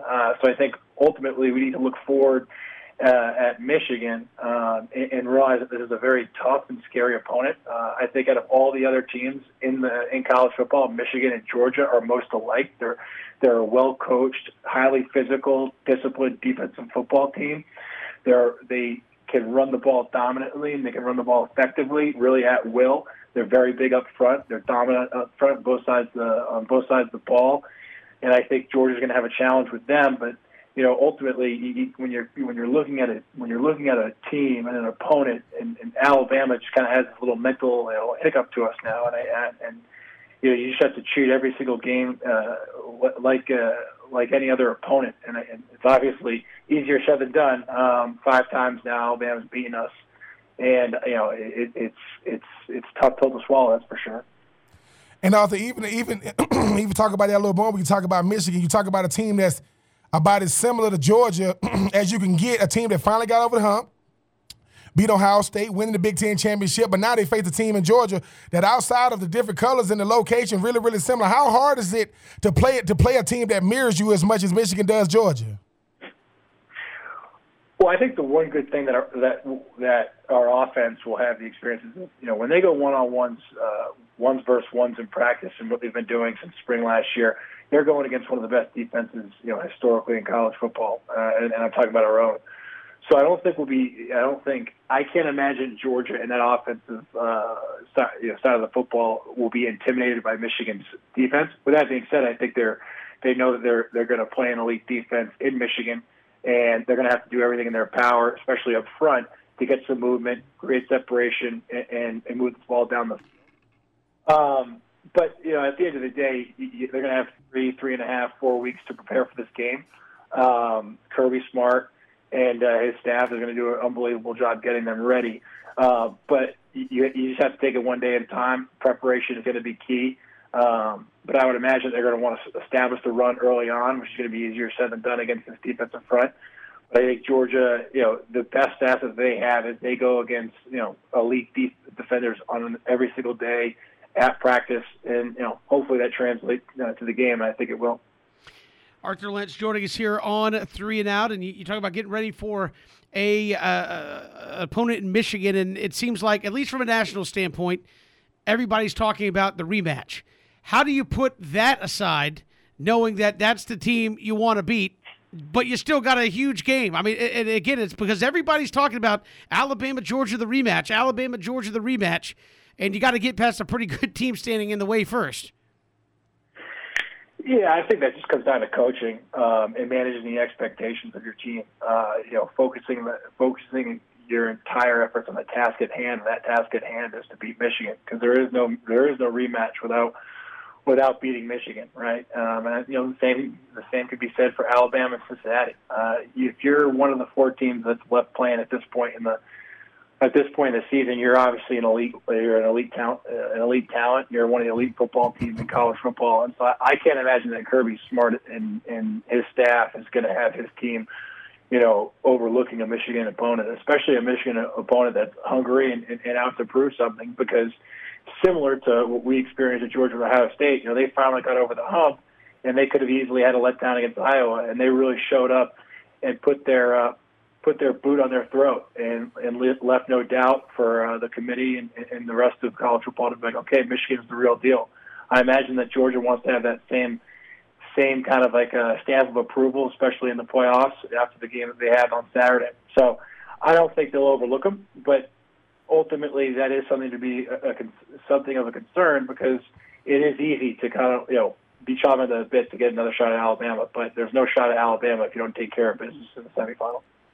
And Arthur, even even going back to your days at Georgia, to see what Georgia is now, most of the time when you leave your alma mater, you want to see those guys keep going to the next level and the next level. It's got to make you feel good being a Georgia alum, knowing that even what you guys started, they still trying to take it to the next level and finally be that last team standing, hopefully.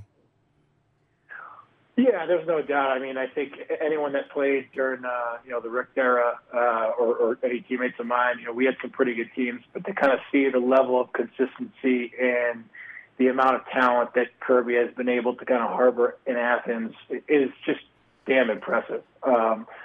I know there's guys on the team now where I look in the mirror, I'm like, I don't know if I'd be playing. I would see many snaps if I was there, especially that tight end room. I might be playing tackle or guard or center, not so much tight end. So to be able to see the elite level talent that Kirby has got there and harbored that talent and really, the level of consistency of their play has been pretty pristine and pretty elite. So it makes you proud, right? And they haven't reached the apex of the mountain. They will. I'm confident they will. But they just got to take it one game at a time, one day at a time, and hopefully this is the year they win the national championship. And if it's not the year, I would imagine that Kirby's going to be the guy to get them there. It's just gonna, you got to show up with your hard hat every day and go to work. Now, Arthur, man, I mean, if this is the year that Georgia finally exercised a lot of demons, they get to the national championship. Whether it be Alabama, obviously we want it, because of the drama, you want it to be Alabama, but whoever it is, and Georgia is the 2022, 2021 BC college football playoff national champions. What is it going to mean to you? Oh, I mean, look, when I was in 2012, we were so dang close to going to the national championship game, and I know that, when you get that close, you can taste it. It leaves a pretty bittersweet taste in your mouth. And then when you see the fact that they had 3 or 4 other attempts where they got as close, if not closer, it's a gut punch now, right? It hurts your soul. And knowing what it means to play football at the University of Georgia, what it means to the state, what it means to the university, to be a student athlete there, I know how badly these guys want it. I know how hard these guys work and what they sacrifice and what their coaches and the administration staff sacrifices. So I'm always pulling for them. I know my teammates and former teammates are always pulling for them. So there would be a certain level of vindication for them to get over the hump and win the national championship. But it's easier said than done. I know these guys have put in the work. I know they've done everything they possibly can at this point. They just have to go out there and execute. And luckily, they've put themselves in a position for the second time in 3 or 4 years, where they're one of the Final Four teams, and hopefully at the end of the year, early 2022, they're the last team standing. Arthur Lynch, our guest here on 3 and Out, former Georgia tight end. Our guest, Arthur, appreciate the time. Thanks so much. Yeah, absolutely, guys. Thank you so much. Go Dogs. Appreciate it. Arthur Lynch joining us here on 3 and Out, and again, disappointment in the SEC championship game, but Ben still have a second round here. They've got to get through. Michigan may have another crack at Alabama before it's all said and done. Oh man, I mean, Arthur kind of said it the best, man. He said that when you think about this Georgia team, they had a mulligan. Going into a game knowing that I'm going to be in the college football playoff, no matter what happens, is definitely a comforting feeling, Kevin. But just like I know, that one thorn in their side, even going way back when. I mean, Georgia's played Alabama 5 times. It's a championship game. They've lost 5 times to, Alabama, I guess, in the SEC championship game, or 5 times overall. You want to be able to know that can we do it? I think about this again. Urban Meyer is not just famous because he won national championships at Florida. Who did he have to beat to get there? Had to beat Alabama. Urban Meyer, when he goes to Ohio State, who did he have to beat in the college football playoff? Alabama. Dabo Swinney.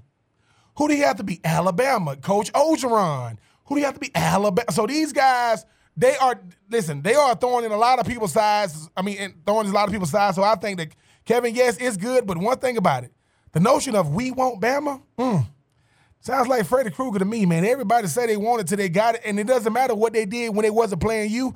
It's what you did when you played them, and not too many teams can say they hoisted up that W against them boys from Tuscaloosa. We've got more to come here on 3 and Out. We'll get to your phone calls and more. Hit us up on Twitter at Pigskin Radio, or dial us up 912-342-7184. We're talking college football playoffs and more next. It's 3 and Out.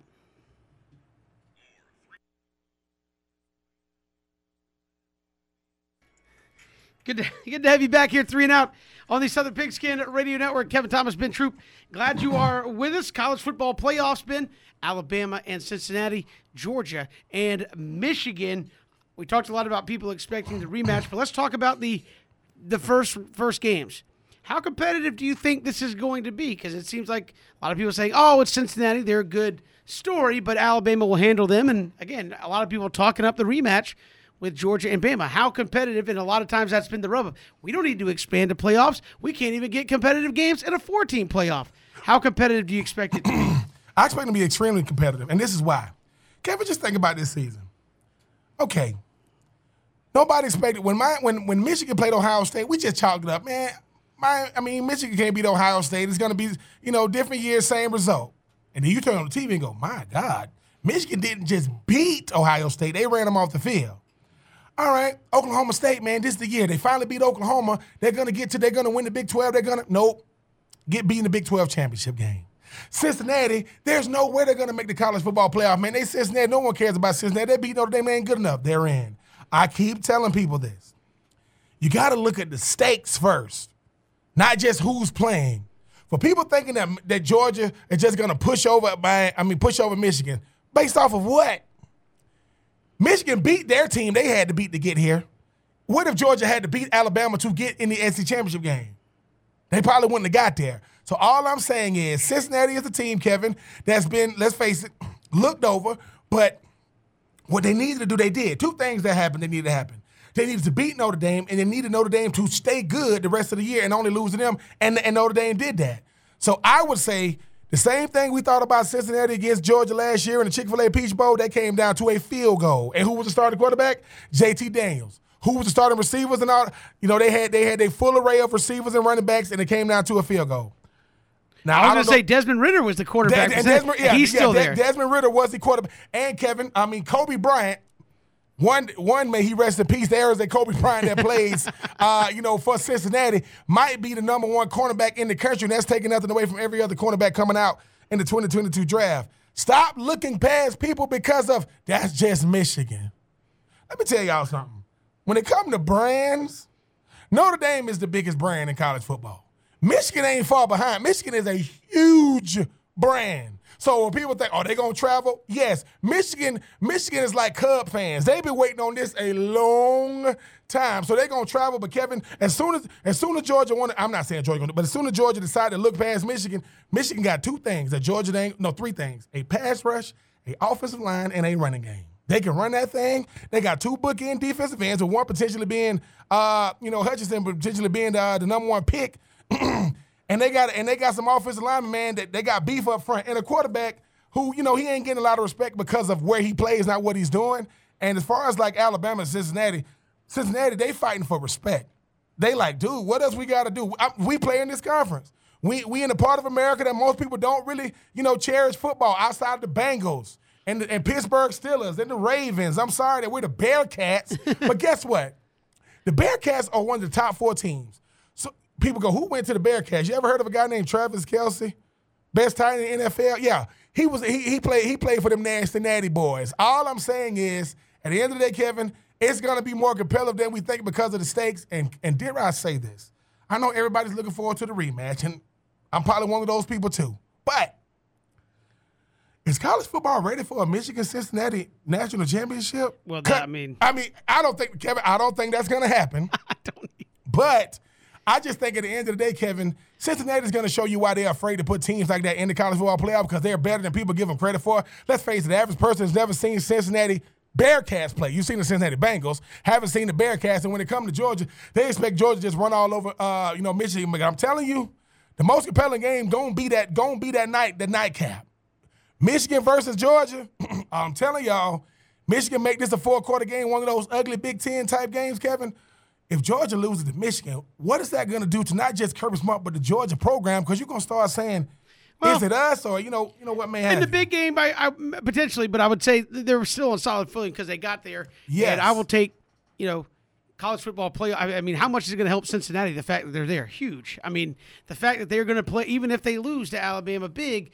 The fact that Cincinnati was there got to help that program in a big way. I think for Georgia, it's just don't get caught up in the we're ready for the rematch, and everybody's saying rematch. Yeah. Because, again, I think Michigan, as you said, is a very good team, and they're equally as hungry.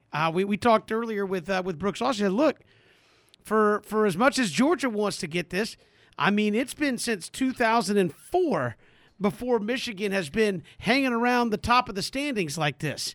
And now they're here. They're the number 2 seed going against them. And they earn and out of the 4 teams in it, they got the best resume. Like, you look at who played the hardest teams, it would be Michigan with Penn State. You talk about Michigan, Ohio State. But I just know this, Kevin, man. The thing about college football, it's very, very even when the stakes are the same. It's like if you're playing in a championship game, it really doesn't matter what you've done up to that point. Can you do it now? All that stuff you've done doesn't matter. Can you do it today? The great Herm Edwards said, "Look, it's not about who you are. It's how you play on the day that you play." And I go back to this Michigan team again. Once again, people keep this notion of, it's Michigan. Let me tell y'all something. Michigan have the best set of defensive ends left in the tournament.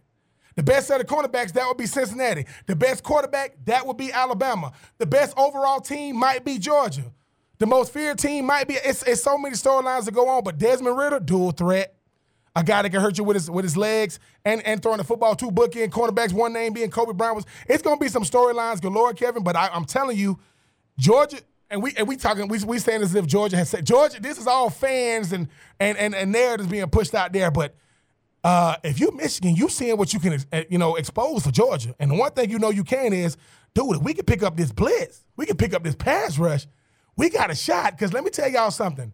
I don't care who your cornerbacks are and safeties are. One-on-one with cornerbacks and receivers, I will take that matchup on the offensive side every single time. But the one thing Michigan DBs know, they got a pass rush. So it's going to be Kevin, we're gonna break this game down every which way possible. But the more we start getting into the numbers, I know BJ is the numbers guy. Hopefully he'll be back with us tomorrow. Michigan is dangerous. Cincinnati is dangerous because Michigan isn't a usual suspect. They ain't Ohio State. They ain't the face of the conference. Cincinnati, where they come from, what conference who they even play.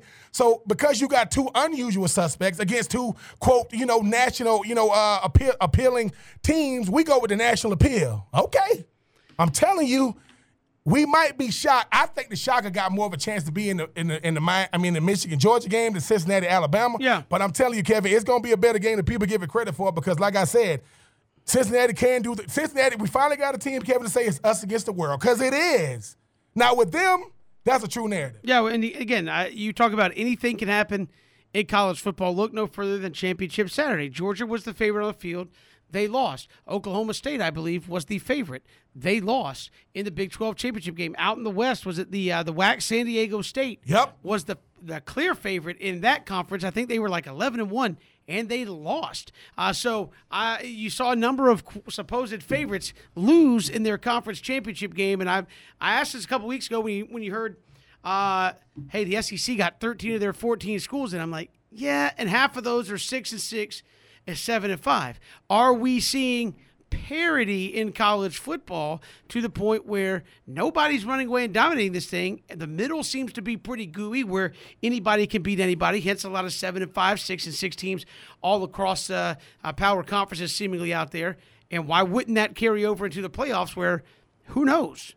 I mean, I would like to think Georgia is going to be favored over Michigan, but after last weekend, who knows? I would like to think Michigan looks like they're better, but on a given Saturday against Georgia, who knows? They may not be. They may not be. So you just never can't tell going into these situations this year, especially how it's going to turn out. We got so much to get to still here on the show. Hit us up on Twitter at Pigskin Radio. We're streaming live at ESPNCoastal.com. We're talking a lot about the playoffs, but how about those new coaches, those new jobs?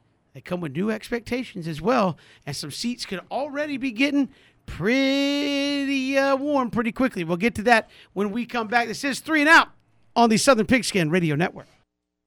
Good to have you back here, 3 and Out, Ben. Early signing period, 9 days away. Of course, you had all kinds of head coaches get new jobs, huge deals, lots of money, private jets, housing allowances, house buyouts, all those things we talked about.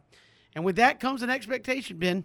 And we have, in the last year, seen a coach who played and won national championship, head coach of the most dominating football team we've seen in a long time. And before year 2 after that was over, he was out. The OC, the architect of that, left to take a pro job.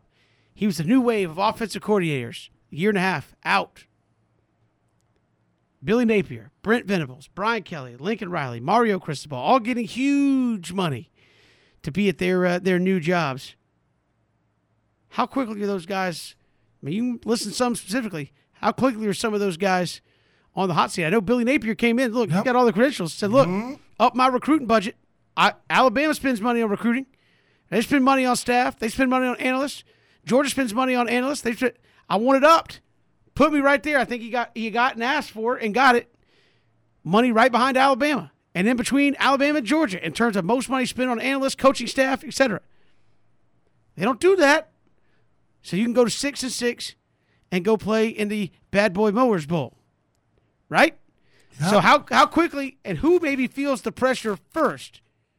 I mean, Brent Venables, first-time head coach, walking into a team that is about to go to the SEC and has playoff expectations right now. How quick? Who gets the seat turned up hottest on him the quickest? I'm going to go Lincoln Riley because the thing about it is this. He really had no reason to leave Oklahoma. He just wanted to leave Oklahoma because, I want to make a lateral move. And Lincoln Riley wants to be the headliner. I don't want to have to really share, the platform of, with nobody else. I know I had to deal with Texas, but we beat them every year. So I think it's Lincoln Riley because, Kevin, number one, USC. When's the last time we really talked about them being a contender, not just in the Pac-12 to win it consistently year in and year out, but we haven't seen the Pac-12, represented in the college football playoff as of late. Lincoln Riley, his contract, my goodness. They got the Bias houses in Norman. He had 2. Don't know why he had 2, but he did have 2. That ain't my business. He gets, $10 million a year in California. He gets a $6 million housing allowance. My God, I got allowance when I was a kid. It wasn't like that. So for me, I think it is Lincoln Riley. But very, very close to number 2, I think it's Brian Kelly. Brian Kelly left Notre Dame. I ain't never seen nothing like this. And Notre Dame had an outside chance of making the college football playoff if things would have got even wackier, if a Georgia would have beaten, Alabama and Michigan would have lost. So for me, I think it's Brian Kelly, but Kevin, number 3 might be Brent Venables because Oklahoma is a big-time brand. They changed coaches, still same result. He going to have to come in and win in a hurry. And he's been the name you've been hearing for the last 3 or 4 years, right? Like Venables. What could be the team to get him out of there? He wanted the ideal situation, and I think he wanted 2 things. I don't think he wanted to have to play Clemson. Check. But he didn't foresee Oklahoma going to the SEC. But Kevin, I said Lincoln Riley, then Kelly, then Venables. But I know this is crazy. It might be all of them, Kevin. Because think about this. All of them are part of the same coaching carousel cycle. So they're going to group them all together. Hey, we're going to be comparing them. It's like RG3 and Andrew Luck, right? It's like Marcus Mariota and Jameis Winston. Who you do things with, that's who they're going to group. Mario Cristobal, let me tell you something. It ain't Mario's fault. I'm not blaming him. But because of how Miami got him, Kevin, it's almost like, hey, man, there's going to be scrutiny on that job. You better do something because, Kevin, just like I would know. I know. There is no mulligans. There is no get it right. There is no patience. Like what Michigan showed Harbaugh, that's unheard of. To give him that much time to finally get over the hump. Now, when he did, he made it to the – now how he finishes this season. But, Kevin, I think it's all of them. Billy Napier rolled out the red carpet, scared money don't make money. $7.5 million, I think, is spending for analysts and assistant coaches and all these different things. If I'm giving you all this, it better be worth it. So, Miami, Florida, LSU, Oklahoma, USC, and obviously you got other schools like TSU, Virginia. But Kevin, just like I know, big time programs, they want to win it all. So Lincoln Riley, Venables, Napier, Kelly, Cristobal, they got what these last 4 teams are doing is what they expect y'all to do. And Kevin, unfortunately, when you a high profile. Now, who's under the most pressure might be Billy Napier because he's coming from, Louisiana to Florida with all these demands. But, Kevin, just like I know, patience in college football, those two things are not mutually exclusive. Yeah. You're going to have to find a way to get it done. But I think all these guys are going to have to find a way to get it done, Kevin, because they're going to be like, hey, man, you usually get what you pay for. Well, not with college coaches. You don't. You just hope that you get a return on your investment. Yeah, look, and I think just the pressure to win. And again, if you're Billy Napier, you're walking in where the team in your division is in the playoffs again. Yep. If you're Brian Kelly, a team you have to play every year is in the national champion, is in the college football playoffs. A crossover team, it just got Billy Napier as their coach. So, again, I'll be interested to see like who's patient and who isn't. I think the quickest move up might be Brian Kelly at LSU because of where LSU sits presently. I think a lot of people looked at Coach Orgeron and said, look, the talent's there. It's just bad luck, injuries, etc., and maybe just went south. But the talent is there for them to win more games than they've been winning. So maybe you get it turned around even in a tough conference. Brent Venables, first-time head coach. Right now you're in the Big 12. I think, by all projections, year 2 or year 3. Year 2 or year 3 right now of the Brent Venables campaign, they will be transitioning into the SEC. Yes, and ain't gonna be no. Hey, we're gonna give you a mulligan year. You better come out swinging. Yeah, I mean it's good. And again, who knows what the conference dynamic will look like as far as who you have to play. You know, you'll have to play Texas at the very least. Probably have to play Texas A&M and maybe Arkansas as common opponents. But again, does going into the SEC get you a mulligan and a redo? As you said, I don't know that it does. Especially if you come. I mean, that's just some of the things that'll be interesting to watch as some of these programs evolve. Do we rechange expectations for the SEC when it goes to a 16-team league? And you look at it and say, well, now I may not have to play them every year, but maybe I dumped Missouri this year and picked up Texas. Yeah, maybe I dropped Vanderbilt and picked up Oklahoma. Like you guys got. I mean, you know, I'm just saying. I mean, on the rotation, it's interesting. In a situation like that, Kevin, I don't see. Just say they go quads. I don't see Alabama and Auburn not being in the same one. I don't see Georgia and Florida not being in the same one. I don't see, maybe like a Texas A&M and LSU not being in the same one. But then, like you said, but you'll rotate through the opponents. But the crazy part about it is this. Listen, it's gonna come down to the epicenter. It's gonna come down to Atlanta. Are you in Atlanta playing for the SEC championship? Because this is the thing. Like, that's the two things when you're in certain conferences. Hey man, SEC champion, you're gonna make the college football playoff unless you do what Georgia just did. Georgia lost, but they was undefeated, number 1, and they lost, and they made the college football playoff. I don't know. And, Kevin, we could be seeing the last of undefeated seasons, too. Like something you always say, if you're in the biggest, baddest conference, right, you shouldn't be no 12-0, 11-0. I don't care how good your team is. And I think that we may be coming to an end with that. Even Alabama lost a game this year, and they end the season, the regular season, after the championship games as number 1 in the country. These coaches now, Kevin, because coaches are the faces of college football. Let me just say that. Coaches are the faces. Then you got the brand, but the ones that run it, presidents, chancellors, board of trustees, boosters. These people run college football. How do I know? Mario Cristobal is getting $8 million. Mario Cristobal he's the highest paid coach in the state. Who's the most least accomplished team as of late in the state of Florida? Miami.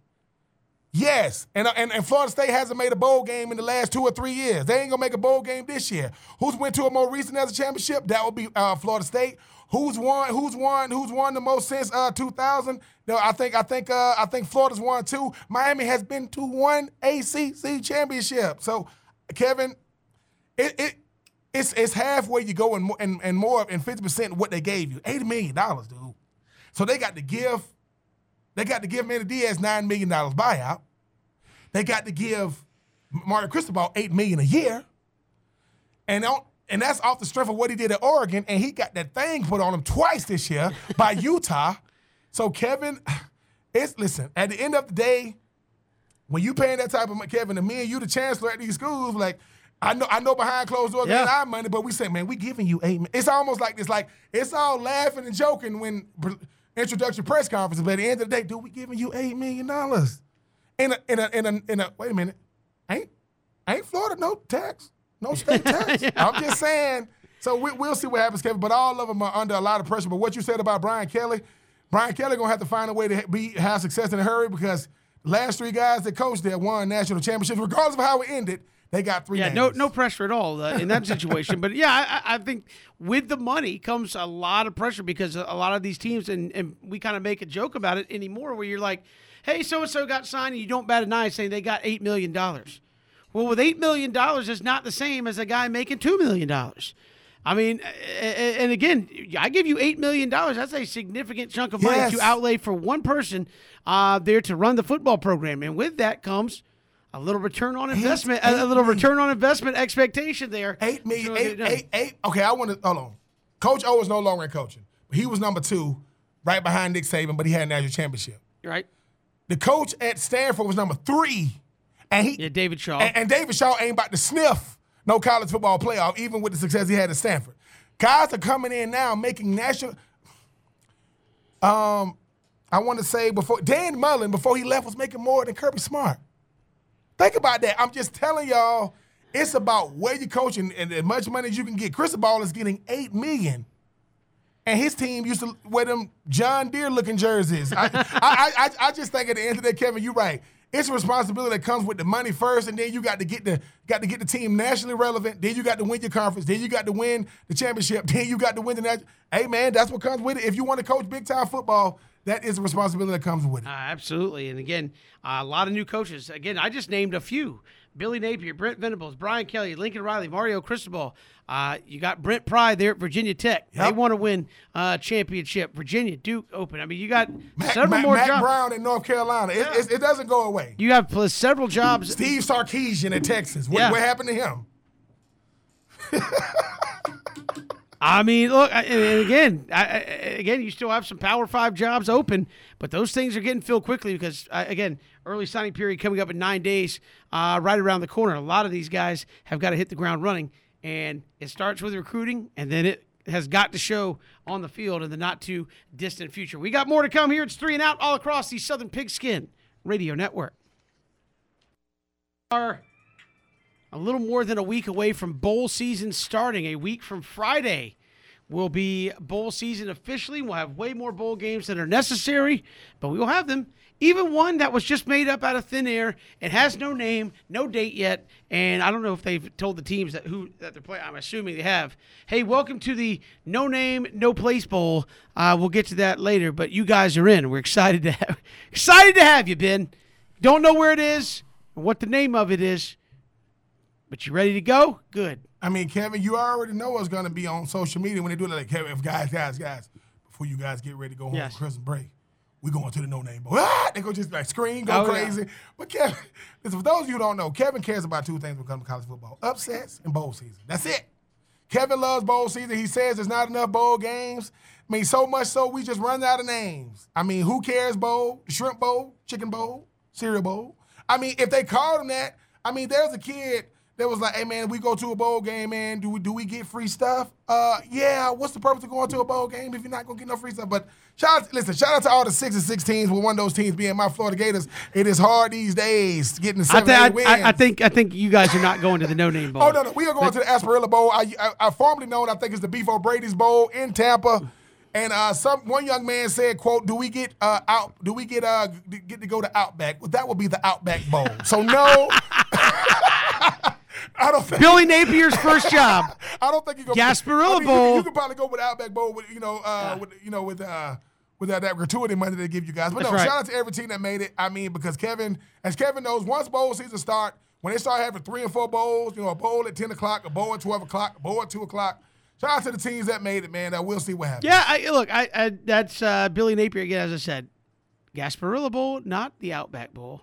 Job number 1. But, so many bowl games, and they're making them up to get everybody in, and that's a shame. I think this – I mean, I guess that's a bad equivalent because they do let teams in that are under 500 into the NFL or the NBA playoffs. But, I mean, it would be like the equivalent of, hey, Detroit Lions, you won 5 games.